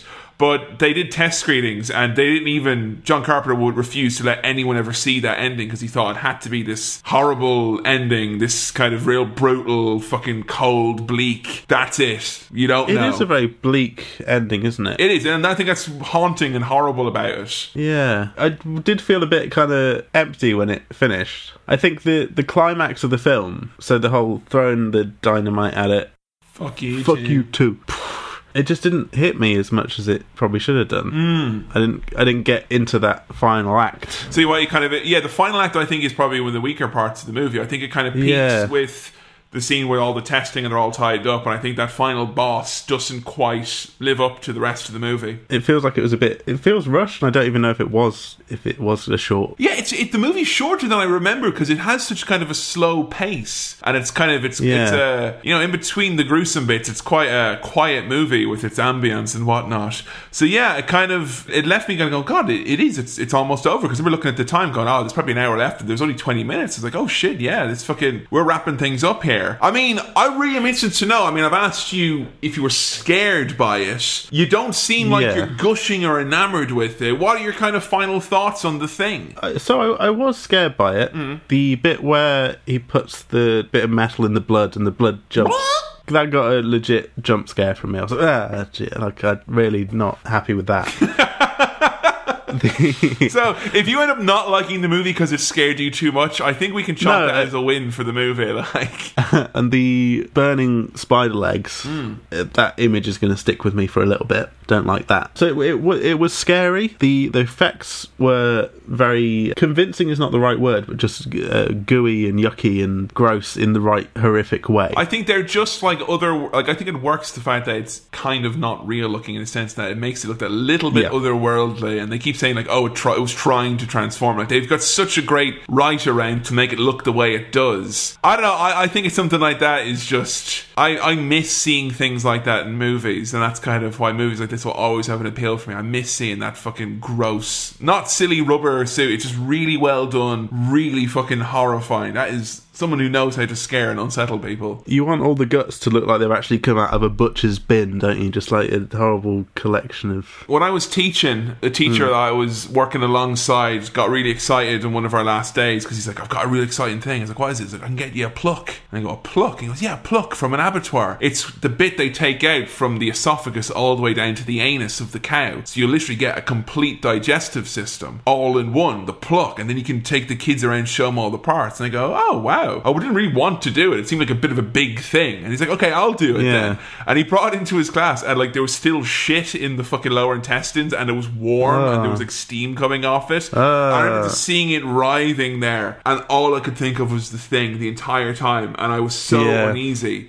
The thing is something that has stuck with me for years. It's ingrained. When I see gross things, the thing creeps into the back of my head very often. How did you find it? Did you enjoy it? I did enjoy it, yeah. But I don't feel that kind of enthusiasm that I have for some other films that we've watched. I had a good time. Would you want to watch this with someone who's like, oh, I want to watch a scary movie? Would you be like, well, fucking, I got this right here, boom, The Thing? Because for me, if someone's ever like, oh, I don't get scared by movies, and I'd be like, have you seen The Thing? And I'd try and, put that on them. I tell you what, I would have rather watched that at that person's house that I went to when they put on The Hills Have Eyes instead. I mean, I wonder for me if it's one of those things that because I saw when I was like 13 or 14, which I think is probably the ideal age to see something like this, and it stuck with me a lot more. I mean, how does it rank up to other like horror things that you've seen more recently? I mean, is it scarier, would you say, than the common offering out there today, or? It is hard to rank it amongst those things because I'm not sure what I expected from The Thing, but it was different. I expected an that origin big stone story bloke. for a stone bloke, basically. I think the practical nature of the special effects is difficult to compare because it's two entirely different things. Mm-hmm. The tension in the film, the like paranoia, the cabin fever stuff, that was pretty pitch perfect. That was great. Would you want to rewatch the movie, do you think? It's not a long movie, so that's easier than some movies. Maybe. I think now that I know who turns when, what you said there about that, rewatching in that way might be interesting. The thing that I feel a little bit maybe let down about, and I think you or maybe some other people might be upset about this, is the music never really struck me. And when I saw the name at the start and knew who was the composer, I was like, well, this is going to be an absolutely banging soundtrack. This is going to be some iconic stuff here. And there were some nice synth textures. There was some good stuff, and there's almost like a rhythmic doo-doo. It's kind of the heartbeat almost. You can feel the tension with it, but maybe not as melodic as you would have liked, or... Yeah, well, I don't know. I think like it wasn't used enough for the tension building or the climax of the last act or anything. I didn't... Yeah, because you don't have like scary, thrilling music when the scary stuff happens. The music usually stops when it's like, because it's just letting the kind of monstrosity speak for itself. Like, I think I just had high expectations, and it was all right in musically. Well, I mean, no, I mean it's interesting because it is. I mean, I do remember saying like it's a great soundtrack, but I guess it's probably not a great soundtrack is what I meant. It's probably I like it because I think it's such a fitting. I want to sit down and listen to it start to finish because it's making me feel scared, but I feel it heightens the tension in all the right ways. Like it's a very purposeful, minimal, like kind of less is more type of approach. But where would you rank this among the other spooky movies we've done for Spooky Swirl? I mean, would you say you enjoyed it more or less than, say, The Shining, which we've also watched, or Alien, or Nightmare on Elm Street? Less than The Shining. I think it's... Alien's not a very fair comparison, I guess, in many ways. I mean, because it sort of is similar to Alien, that it's kind of a slow burn and there's paranoia and whatnot, but... I think it's obviously a lot less silly looking than Elm Street and, a bit more of a serious film, and there's more credible acting going on. I am getting the feeling that you didn't love the movie. I'm getting that feeling as well, and I can't really put my finger on why. I think I might be clutching at straws to just work out what is like missing for me for this movie. For a lot of people, myself included, the highlight of this is like the interplay with Kurt Russell and Keith David, those two angry bulls just locking up horns. I liked both of them. Yeah, I like Kurt Russell in this. I liked Keith David? Yes, Keith David. And we'll see him in many more movies if we do a John Carpenter swirl in the future. I'm pretty sure a movie he's in will probably end up winning that poll. But so we're coming to the conclusion that you liked it, you didn't love it, you were scared at points, but it wasn't as scary as resonating as, say, The Shining or some other things you've seen. No. I feel this has like a pretty big reputation. It does. Like people really love this film. They do. I mean, I love this movie, but Although you said that the critics didn't like it when it came out. No, when it came out, it was panned. It was given really bad. It wasn't until the 90s that people started to turn around on it and say that it was, good. But so maybe I'm a man behind his time. Perhaps that is. Maybe in like 20 years, you'll be like, wow, The Thing was fucking cracking. The Thing was great. But now I'm like, it was good. It was a very good film. How many star wipes would you give it, though? I think it's a 3. 3 star wipes. Fuck me. Yeah. You heard it here first. Boo! Ooh. Thank you for listening to this episode of Cinema Swirl. This episode was produced by Kevin, and the music and editing was by me, Sam. As always, you can follow us on Twitter over at Cinema Swirl, or join us on Facebook at facebook.com/Cinema Swirl.